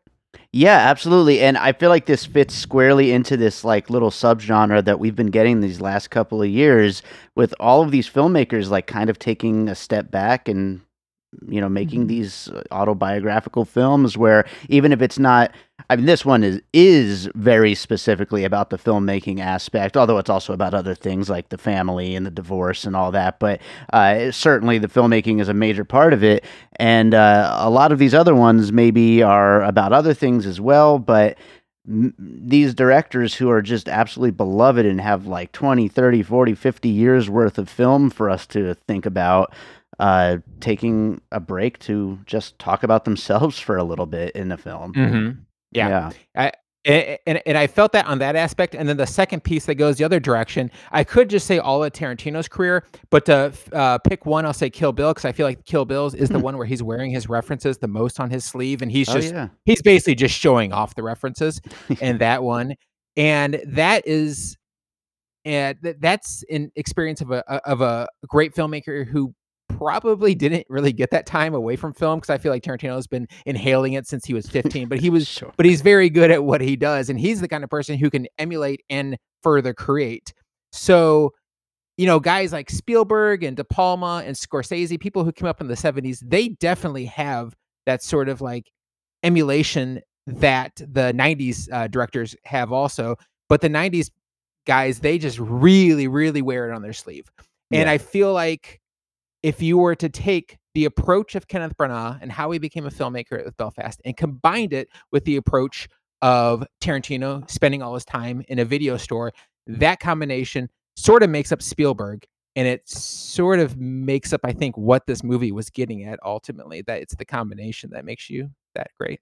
Right, right. And that's an interesting one. I hadn't thought of Tarantino, but definitely like you're seeing so much of little Sammy Fableman's influences coming through his films, and like Mhm. it, you don't hear the filmmakers of that generation like, well, I don't want to say here. You do hear them talking about their influences. They talk about the films that they love, but you don't see those influences all the time in their films. Even though you know that they're there, and these guys are constantly so reverential of like the classics from the 30s and whatever that they grew up loving, and we just maybe don't know them. We don't have that language necessarily, and here is somebody like straight up shining a light on it. Yeah, and especially like if you include Lucas into the conversation, I mean, Sure. so much of Star Wars obviously is from Kurosawa, and so when I was growing up, I fell in love with Tarantino and Paul Thomas Anderson and those filmmakers. But there was this like backlash against them that they were copycat artists, right? Mm. Paul Thomas Anderson's doing Altman, and he's doing Scorsese, and then Tarantino, this whole list of filmmakers that he's doing. And I had this idea when I was younger and getting in the film that these guys were ripoff artists, or people thought they were ripoff artists. I Right. still love them, but people thought they were ripoff artists. But then when I started getting more into film and looking at the films that were influencing these filmmakers, I realized that form of like taking what was before you and putting it in your influences has always been there. Yeah. And yeah, so it didn't just start with them. Yeah, and that's why I love doing the show, to show that that's not a bad thing. Like, Yeah. people need to recognize that. Like, there's nothing that's not influenced by something that the creator loved. It's just it's there, Mhm. no matter what form of art you're in. The things that you love are going to find their way into what you're making. So it's Mhm. people just need to kind of get over that, I think. Yeah, and there's one more. This is just a minor little piece. It's not really a film, but I just listened to an interview recently with Josh Safdie. He was being interviewed for the Criterion Channel for the extras on Close Up, the Kiarostami movie, and Okay. he was telling the story about how when he was like 20 years old, he was just getting into filmmaking, and he wasn't very good, but he kind of had an idea of what he was doing. That he was being followed on the subway by these two guys who were gonna mug him. He could tell they were gonna mug him. It was late at night, New York subway, no one was there. It was just these guys. He kept walking from car to car. They kept following him. He knew it was coming, so he got off at the next stop. They followed him. No one was there, and they walked up to him, and the last minute, right before they got to him, he turned around and he said, "Hey, you two. You two look like you would be great in a movie. I'm a filmmaker. I need I need someone to play a badass. I can't find it with these actors, but you two look really badass. Will you be in my movie?" And immediately their whole demeanor changed. And they were like, "Yeah, sure. We want to be in the movies." And he got their number. And obviously there was no movie. He just tricked the idiots. But that was like, that's how he won them over. And that reminded me of this film. I was really thinking of that when he won the guy over at the end by showing him so much in the film, and he got him on his side. That's awesome. That's a great story. And I didn't realize it before, but now I want a Safdie brothers version of the Fablemans, of their coming up with doing what it is that they do in film, because that would be a fun movie for sure. Pure intensity. Yeah, absolutely. But those are great pieces. And I've been asking everybody else, so I'm going to ask you, if you as a filmmaker were going to make a movie about your life, let's cast some people within your family, some important people that you maybe have some actors in mind. Does anybody come to mind? I can't really think of anyone for my mom. My dad looked, especially when he was a little bit younger, he looks kind of like a dead ringer for Burt Young. So I feel like that would be kind of an interesting one. My Nice. sister, this is pretty complimentary to her, but my sister could go for like an Amy Adams. She has the Right red on. hair coming down. Nice. And yeah, I don't know about for me, when I used to have hair, one person, literally just one person said this, but I ran with this. One person said I reminded him of Guy Pearce. So I've held on to that forever, even though it was literally Nice. just one person. And when I tell the people that story, they're like, "What?" And I'm like, "Shut up. Don't take this away from me." A So, lady at the post office once said I look like Justin Timberlake, so that's my version of oh that. my, yeah, just hold on to that. Don't let anyone take that away from you. So, yeah, that would be my casting, I think. Nice. I love it. I love it. Well, Paul, this is great. Tell people where they can find you and your work. Find me on you can find me on Twitter, if that still exists, at PC Raven, and I am on Letterboxd. Please follow me on Letterboxd. I'm at my name, Paul Hibbard, PC Hibbard there, and I'll review movies. Awesome. Well, Paul, thank you so much for being here, and I look forward to getting you back again sometime soon. Okay, awesome. Thank you very much for having me. All right, Chris Cranock is with us, and we're going to talk Fablemans. Chris, how you doing over there? I'm doing very well. Better that I'm not watching the Fablemans. I was going to say, for everyone listening, Chris is here in my house right now. This is the only one of these 6 conversations that I'm recording in person. And so we've talked a little bit ahead of time. I know that you did not like this movie. Mm-mm. So I'm just going to say, Chris, were your early shorts as good as little Sammy Fableman shorts?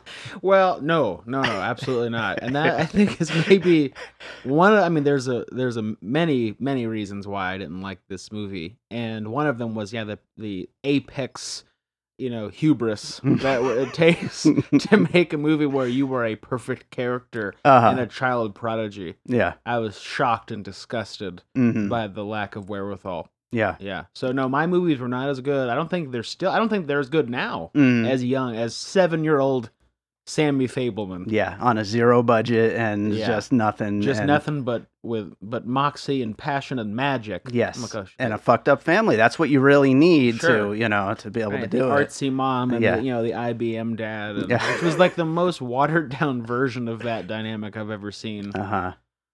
And the avuncular Seth Rogen. Mm-hmm. God, I'm nauseous talking about it. So before you shit on the movie any further, are you a Spielberg fan? Like, do you like? I know your cinema knowledge, goes pretty wide. You Mhm. like a lot of like foreign cinema and like all Sure. kinds of things. Like, what do you feel about like him as a filmmaker?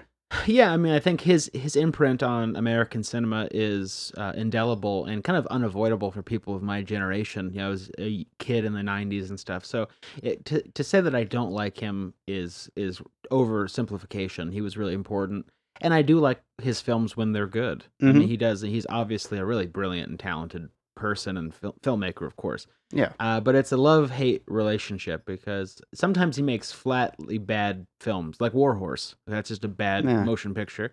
And then he makes great films, you know, like Lincoln is a great movie in my opinion Mhm. for a more modern one, or Jaws is a great film. Sure. But then, yeah, something like Jaws is also really challenging for me because it ushered in the blockbuster and it basically destroyed the roadshow distribution model and it gave Right. us, you know, as what Scorsese described as theme park cinema. I don't think what people don't realize what that means is that there was an era of movies that were literally translated into theme parks and vice versa, and Yeah. that's because they're that digestible.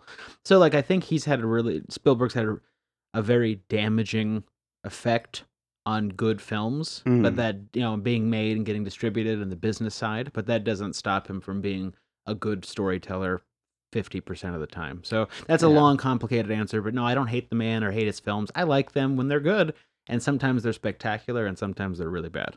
This might like lead into some of your puzzle pieces. I'm not sure, but what do you think about when a filmmaker kind of self-reflects and bases something on their own life? Do you like that? Do you like the idea of somebody trying to tell their own story like that?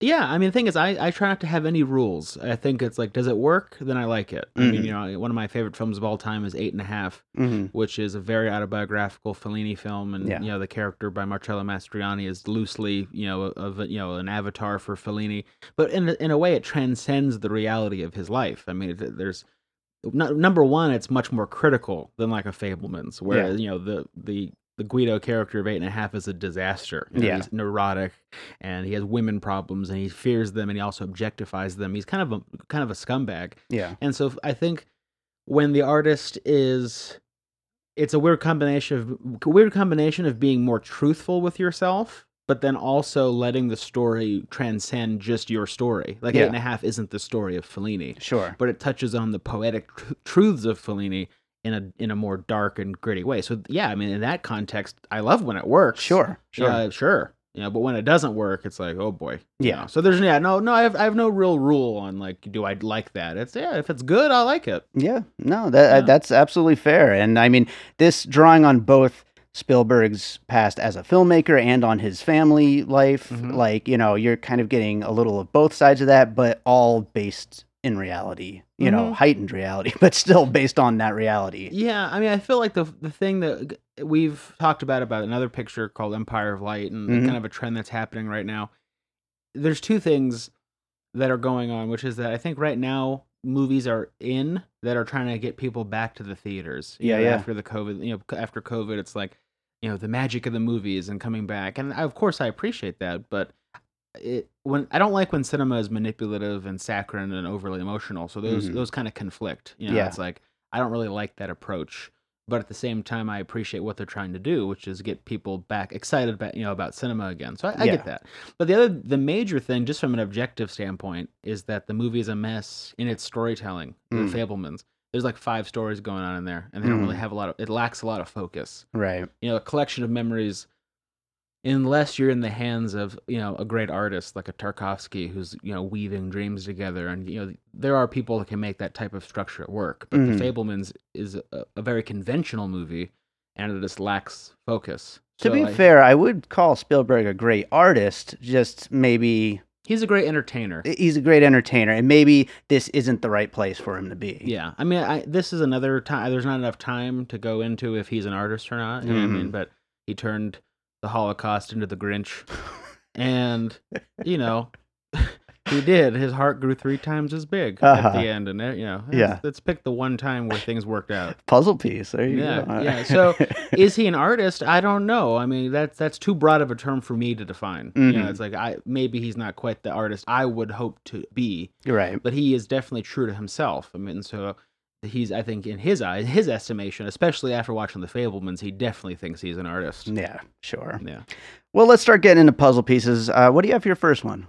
I'm gonna have to go with Super 8, Okay. which I imagine is. I don't think I have any too original. I might have one or two that maybe somebody else didn't mention. I imagine other filmmakers brought up Super 8 because Super 8's kind of a Spielbergy ripoff. Sure. Right, it's like the kids with the camcorder, with the Super 8 camera and stuff.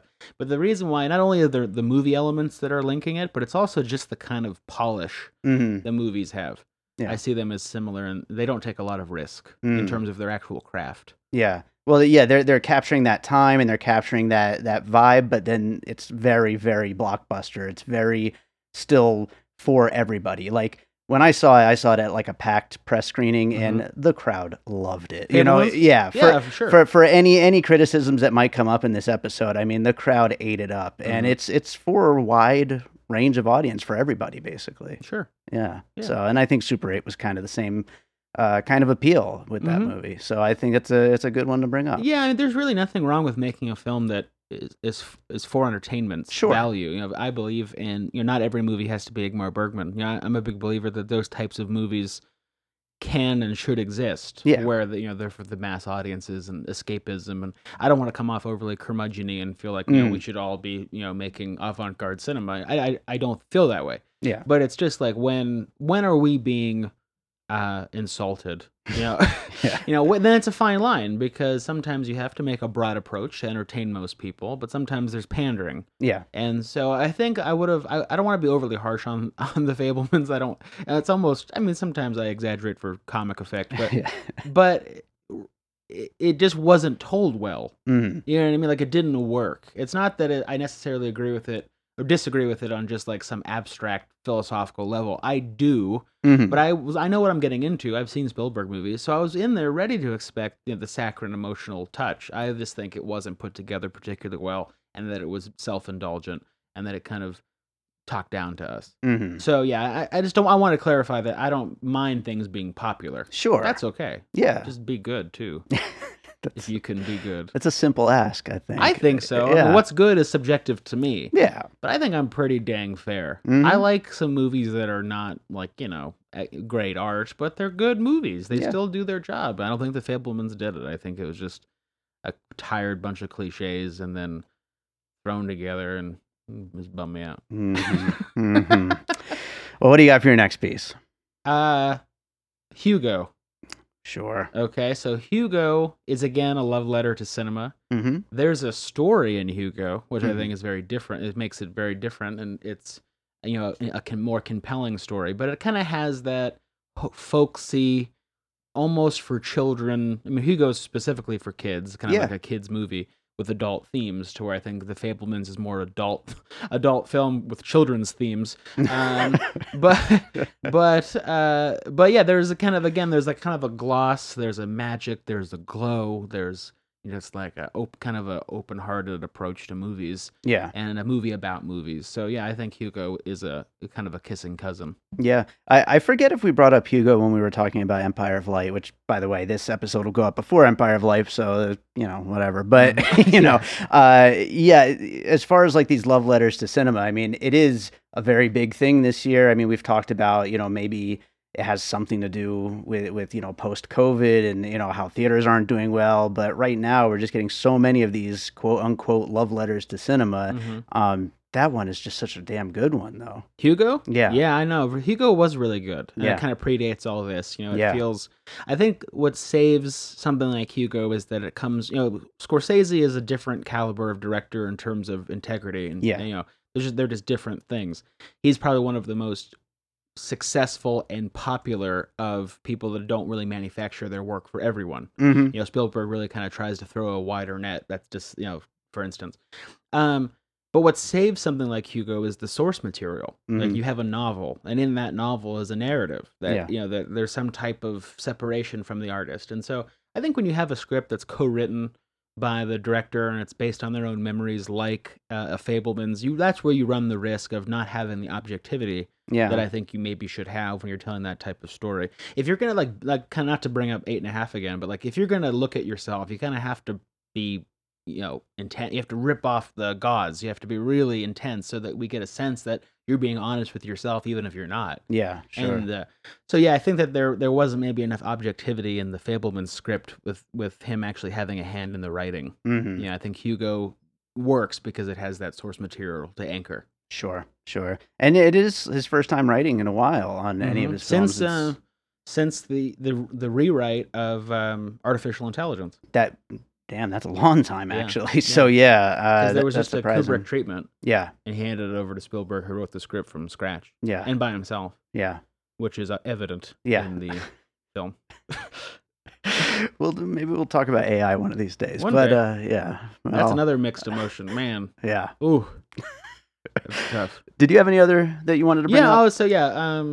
I'm kind of babbling. Sorry about these puzzle pieces. I also brought up The Majestic, Okay. which we don't have to get into it. 1950s love letter to movies, same kind of spiel. But again, it has Frank Darabont, who I think has a little bit harder of an edge.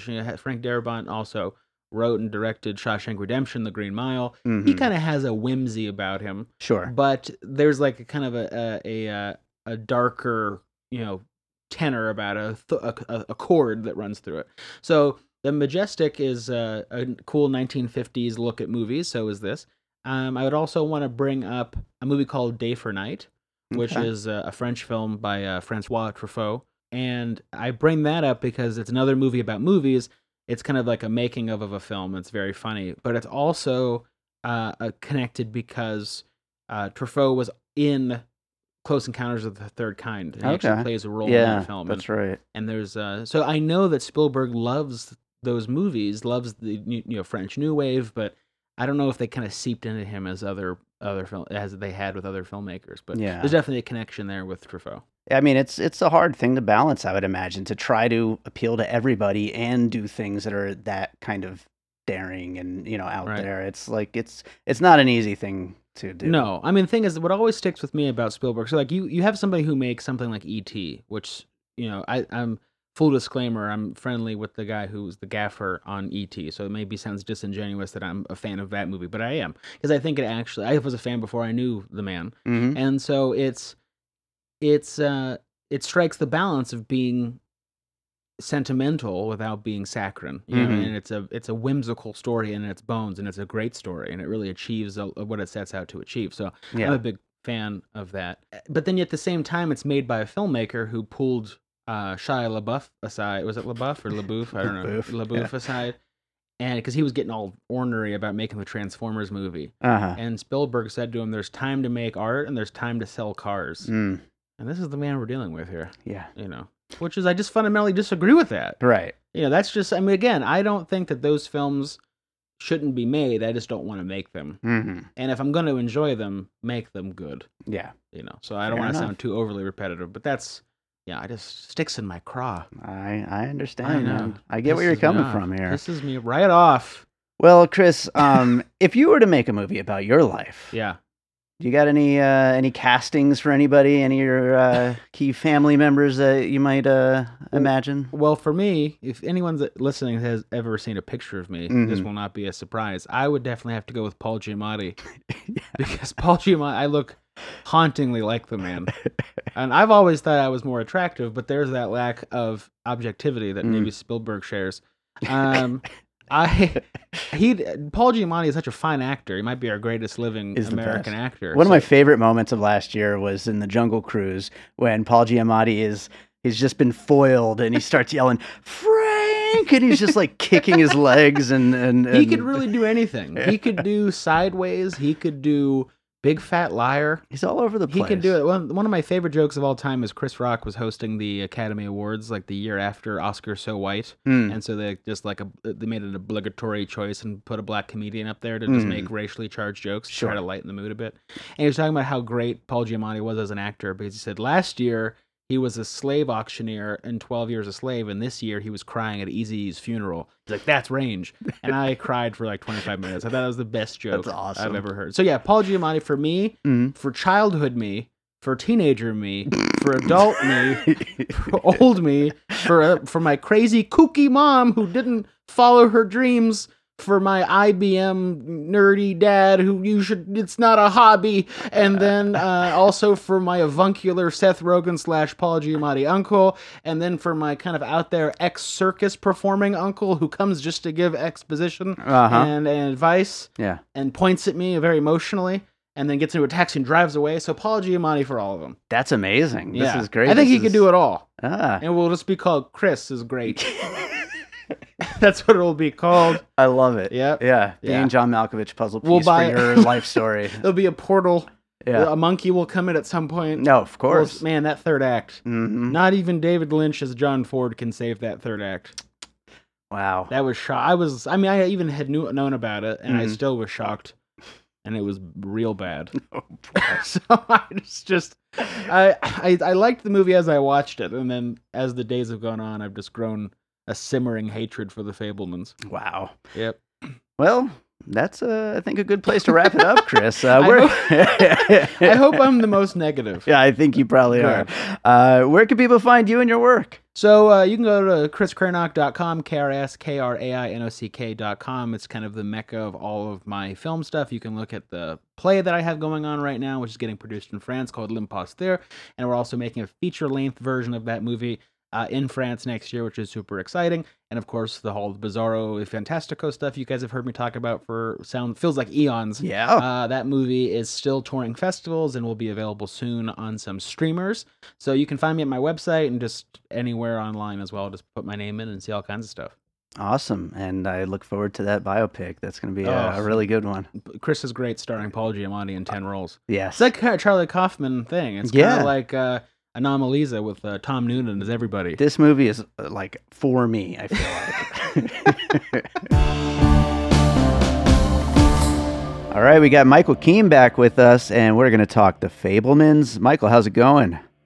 Oh, it's going okay. It's going okay. It's been a long time. Yeah. Last podcast, I remember I fudged. I can't remember. Can you curse on this podcast? Is this an F word podcast? You can say fudge, or you could say fuck, whatever you want. Fuck yeah, brah. All right. I fucked up last 15 years ago that I was on this podcast. I Mhm. remember I mistook the director of, and I just forgot the name of the movie, but I took Jean Rollin and I mixed him with another filmmaker, and it's haunted me ever since. I'm pretty sure my my 1-star reviews on Apple Podcasts are all because of that. So thank you for that. Guaranteed. I am Yeah. usually the impetus for 1-star reviews per my movies. Yes, absolutely.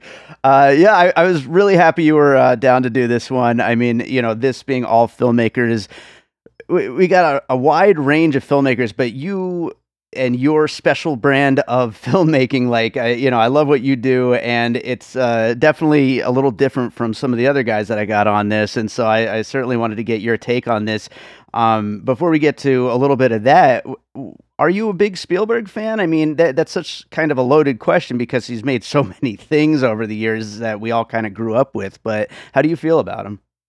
Well, I think with Spielberg, and this happens with any filmmaker who has seen a lot of success, has become an icon of sorts, has Mhm. become any filmmaker who sort of defines the medium for a lot of people. You always have oh, you're going to be the next Spielberg, Yeah. or anyone who finds out you're a director. Oh, Mr. Spielberg. It's the new sure. it's the new Mr. DeMille.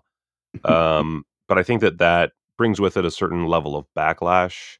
That's kind of just this contrarian thing. James Yeah. Cameron gets this a lot. Oh, for sure. But that is to say, I ain't no contrarian bitch. So no, I like Spielberg quite a bit. I don't always love his work. I'm not constantly rewatching everything, but part of that is because I rewatched so many of his movies as a youngster. Sure. So many of his pictures I rewatched as a youngster. Yeah. And so I certainly a bigger fan as a youth, if only because it was more inspiring, and it was my the breadth of my film watching was so much smaller. But I mean, he made fucking Jaws. He made E.T. He made all these movies that both traumatized and inspired the youth, or had a hand in them. I mean, Poltergeist, whatever you want to say about that, but at very least produced by Spielberg, very Spielberg touch. He's affected so many filmmakers. I mean, J.J. Abrams has made a career off of mostly copying Steven Spielberg. Sure. Yeah. I love his movies overall. I think that I don't remember how many movies he's made, but I would say that a good 85 to 90% are really solid, or at very least extremely entertaining. I mean, I would even go. A lot of people shit on Hook. Hook was a big part of my childhood. Yeah. So that's one where I'm, very biased. But I still, even with Hook, like I look at it and I say, it's very silly, and a lot of it's really stupid, but it's full of whimsy and it's Yeah. beautifully shot, and Dustin Hoffman puts in a performance, Mm. and like, yeah, I'll take, sure, yeah, cool. Like I love that he comes off as this very, very truthful filmmaker, despite being, what, 70 something years old and still making movies and being a fucking, being worth hundreds of millions of dollars.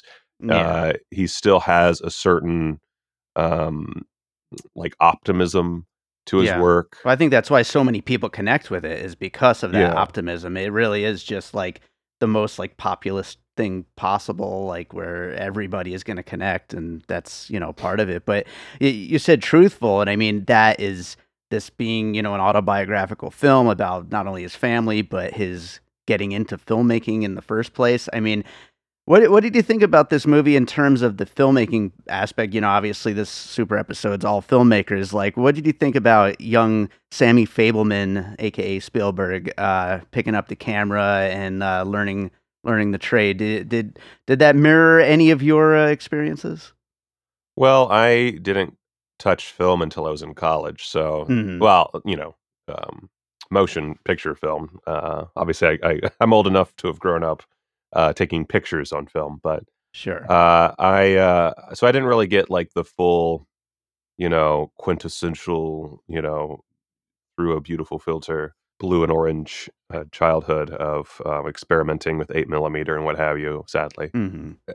and most of the weird the thing the I think the disconnect with a film like a story like this and someone my age is because I grew up with Spielberg, and because I grew up, after that, the new wave and the what was the word used for Spielberg and his For friends? for like that They had generation like of their own American they had their own like filmmakers. version of the Rat Pack. Right. Right. But since I grew up with those, there was this feeling of, filmmaking as a dream based on watching these movies uh, from people who had already kind of like burst through these boundaries of the Hollywood Yeah. system.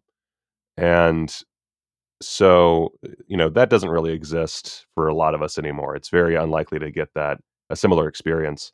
But that said, I definitely had that initial interest in film where I was like, how the fuck does that work? Yeah. I want to do that. I want to piece this together. I think that initial, the way that he looks at the world, the way that you see, he sees that scene of the train in The Greatest Show on Earth, which I love. Mhm. I love that so many people are gonna try to watch The Greatest Show on Earth and be like, Mhm. "Oh, this movie's gonna blow my fucking mind." It's like, that's a lot of circus. Oh boy. Um, but the way that he takes that and he gets the model train, and he's like trying to, recreate it, and he can't quite figure it out, and then his mom gives him the camera, and suddenly he realizes, oh, it's editing, it's multiple shots, it's, putting the camera down low, and like the oncoming train, like that's really brilliant. And I mean, obviously based on his stories, this is just what happened basically. Sure. Yeah. It is a very universal thing or not universal, but universal amongst filmmakers, I guess, Sure. Sure. to be trying to break down how that works. That's still how I think, is just like, okay, well, how can I, now it's less sanguine. It's more, how can I, zoom into this pussy as she's just fingering her clit, and really just make it kind of ethereal and dreamlike. But it's the same basic idea as young Sammy with Yeah. the train. Sure. Um, The same thing. Yeah. Yeah.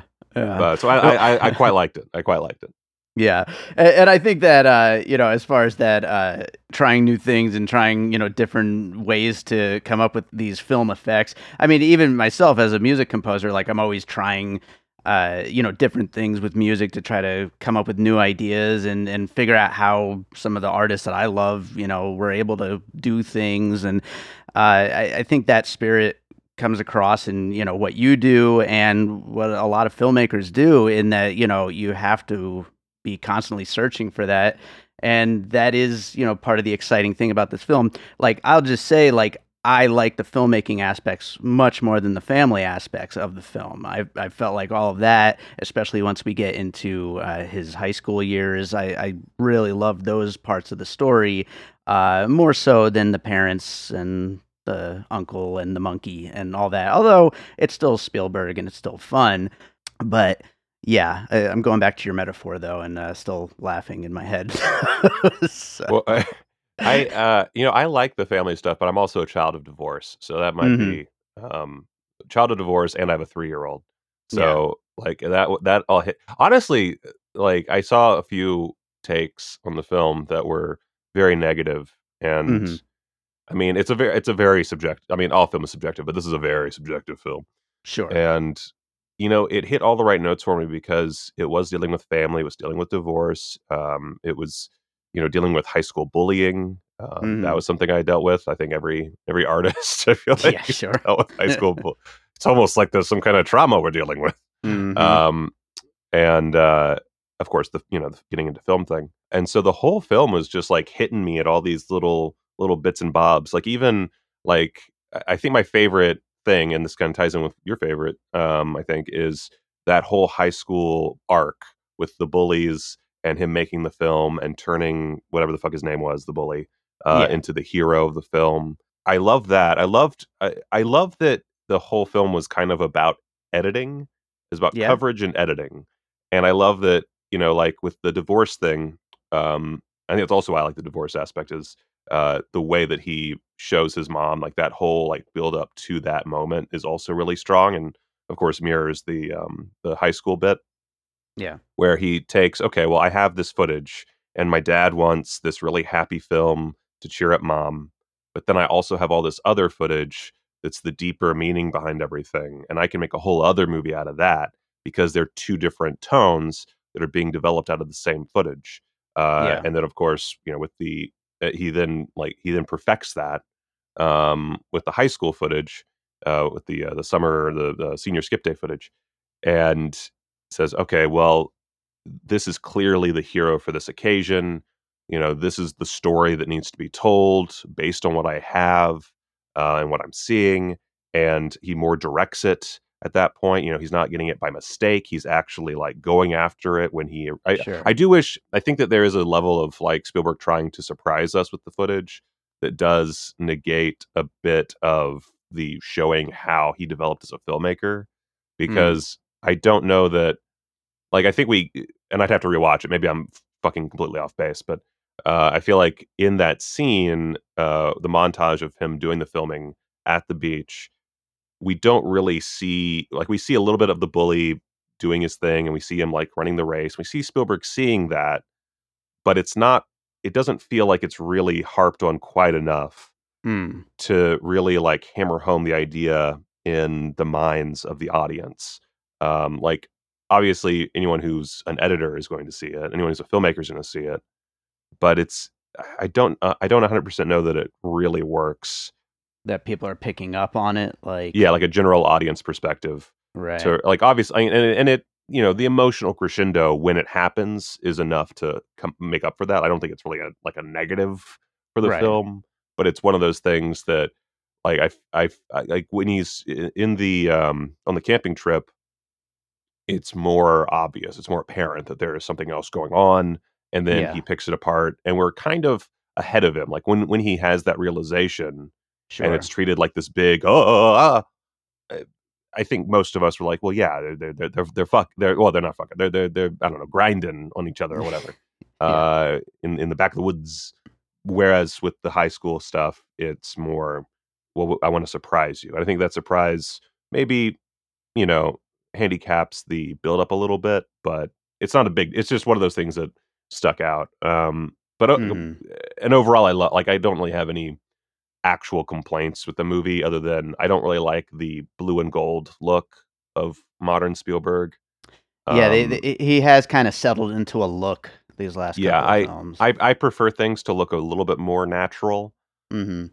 And on one hand, I mean, this whole film is a memory, and you kind of take it as vignettes from this youngster's eyes. Sure. And so it makes sense for it to be stylized a little bit, but I do feel like a little bit more naturalism or just a different look would be Yeah. really helpful. Yeah. But that's really my only serious issue.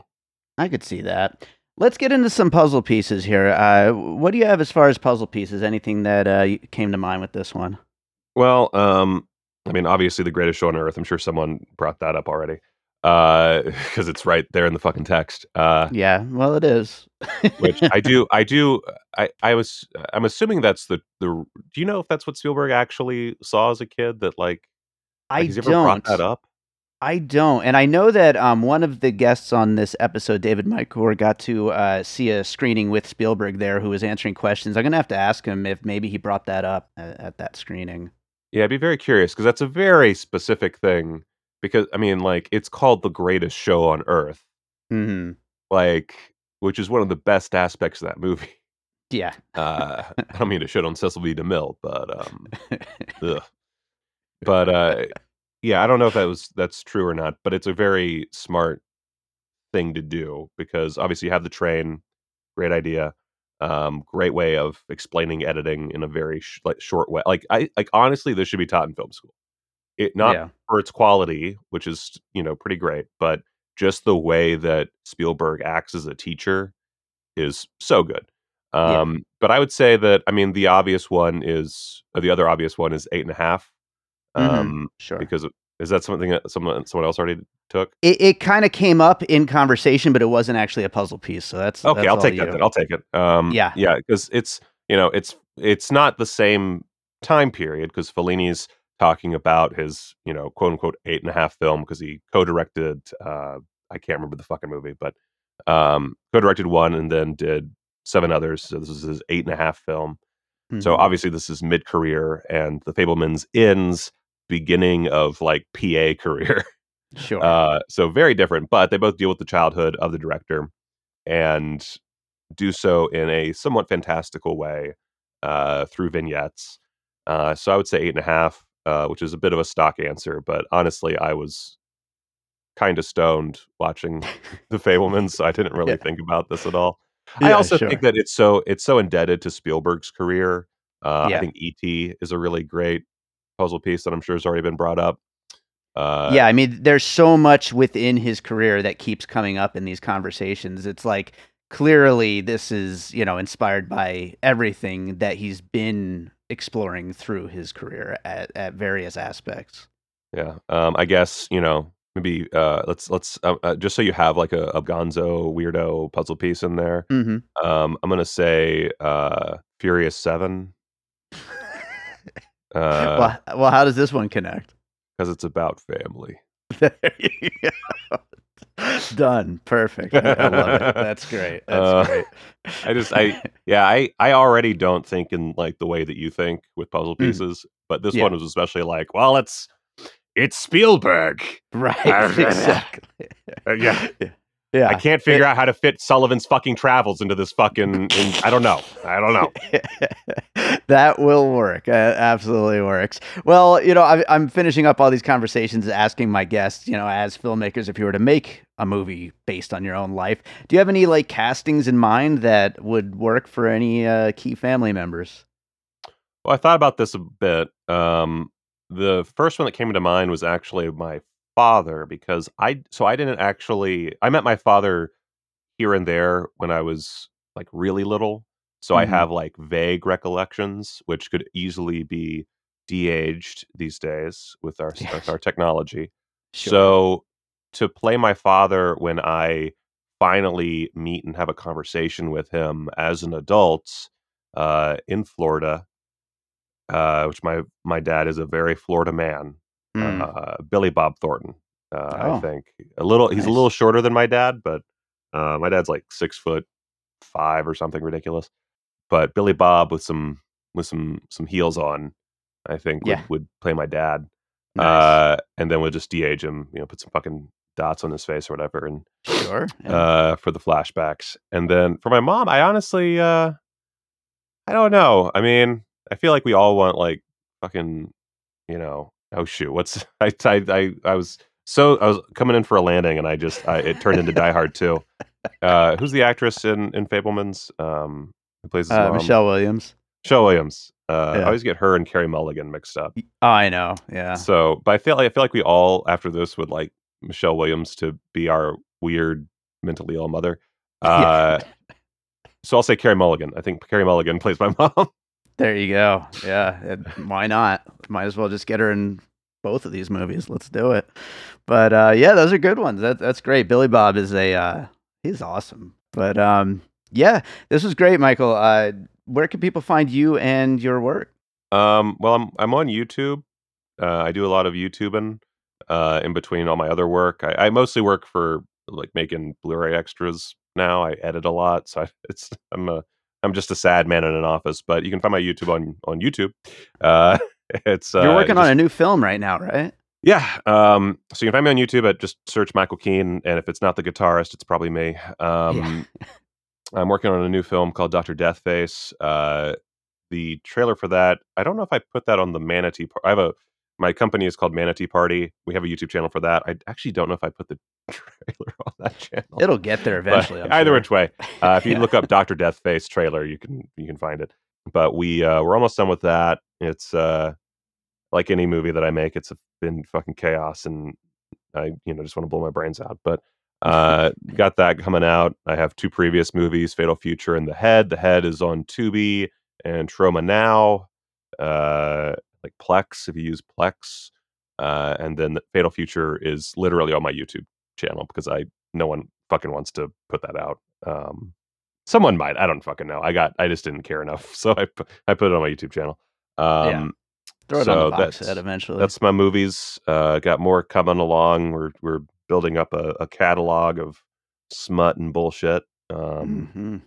Which it's not Steven Spielberg, but I will always in some way be influenced by him, even if it's just taking the opening of Saving Private Ryan and applying it to a fuck scene. Somewhere in there he'll show up, I'm sure, and there will be those puzzle pieces Yes. in my own work. Love it.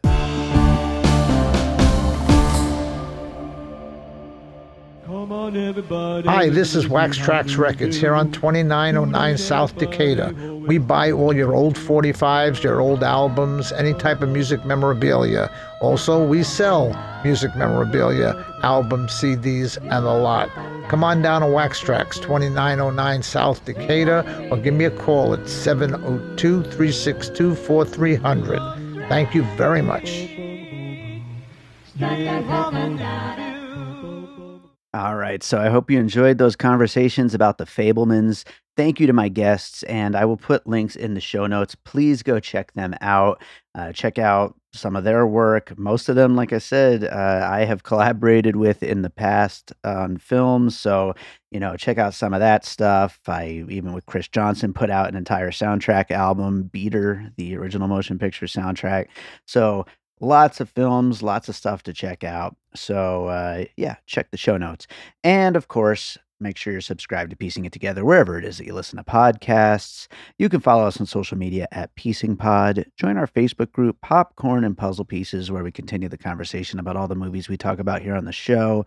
And don't forget about our Patreon, the Produced by David Rosen Patreon, where I post bonus and advanced content from Piecing It Together, as well as awesome movie year and from my music career. And speaking of my music career, remember, if you made it this far into the episode on December 2nd, the day that I put it out, it is Bandcamp Friday, and my new album, More Content, just went up for pre-order. So today is the best possible day to pre-order it. But of course, if you pre-order it tomorrow or next week, I appreciate that too. If you buy it down the road, that's awesome too. If you just stream it on Spotify when it comes out on December 30th, I appreciate that too. So thank you for being out there and for listening. Let's close the episode with a piece of my music, as we always do. And, whenever things get very Jewy on this podcast, I do like to dip into my old Jewish comedy rap group, Fakakta. I don't play this stuff very often, but it fits when we're talking about such Jewish topics. So this is a song called "The Ten Commandments" from our album Lock Stars.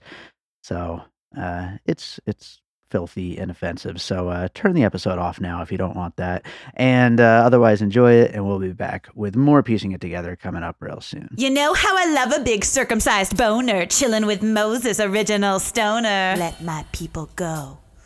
Let my people go. Let my people go, motherfucker. Let my people go! What the fuck's up with the Ten Commandments? What's going down with the Ten Commandments? Moses was preaching the Ten Commandments all over town with the Ten Commandments. What the fuck's up with the Ten Commandments? What's going down with the Ten Commandments? Moses was preaching the Ten Commandments all over town with the Ten Commandments. I hear everybody chanting, raving and ranting about these 10 motherfucking gangsta-ass commandments. 10 through 6 is what I got a problem with. Stealing, killing, cheating, and fucking without them Jewish, they would be nothing. But number 5 a job is live, word to God. That and mama wouldn't be a gangsta rapper without a job. Remembering the Sabbath, man, that's no problem. Cause I got paranoid and man on my iPod. But using the name God wrong, let's just hope he never listens to this motherfucking goddamn song. And as for making an idol, I don't know why he be bitching. Even my mama has a statue enshrining me in the kitchen. And the rest is simple, man, easy as pie. Like spotting a goy by the way he pronounces the word chai. Plenty of Jews done told the story of the 10. Moses, Mel Brooks, David Wayne, and now we'll do it again. What the fuck's up with the Ten Commandments? What's going down with the Ten Commandments? Moses was preaching the Ten Commandments all over town with the Ten Commandments. What the fuck's up with the Ten Commandments? What's going down with the Ten Commandments? Moses was preaching the Ten Commandments all over town with the Ten Commandments. It's Fakakta rocking on the top of a mountain. I saw Moses over there. He was screaming and shouting, hacking at these tablets and swallowing pills. He was high on more than life up on that hill. You know, he kept it real. He really blew my mind. And that night we partied like it was 57, 69. Yeah, that night with Moses, nothing could have been better. Then I headed to 7-Eleven for some Slim Jim beef and cheddar. What's up with the Ten Commandments? What's going down with the Ten Commandments? Moses was preaching the Ten Commandments all over town with the Ten Commandments. What the fuck's up with the Ten Commandments? What's going down with the Ten Commandments? Moses was preaching the Ten Commandments all over town with the Ten Commandments. Yo, it's G-Rock, the dead CMC. Steady chillin' with Fakakta, living life for free. Smoking splits with Moses, culture THC. Yo, these bushes,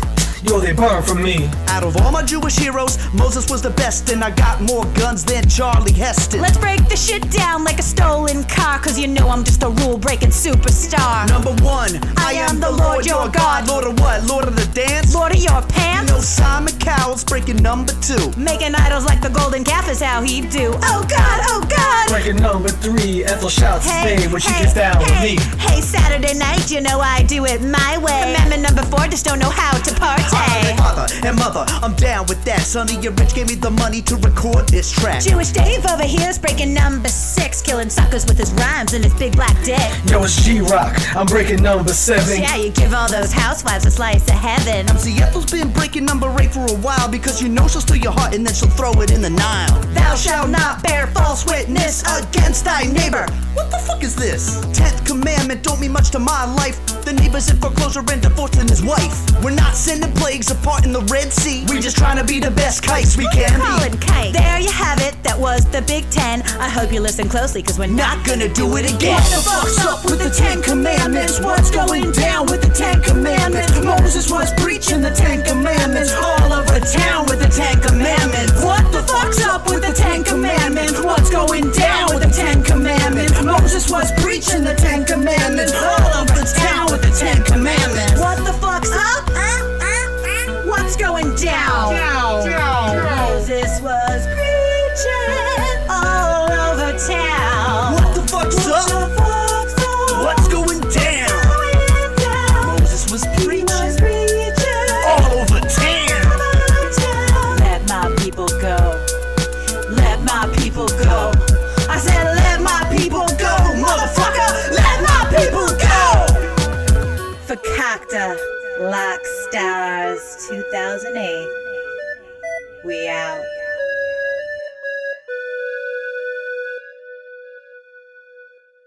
Mazel tov! An All Points West production, produced by David Rosen in Las Vegas.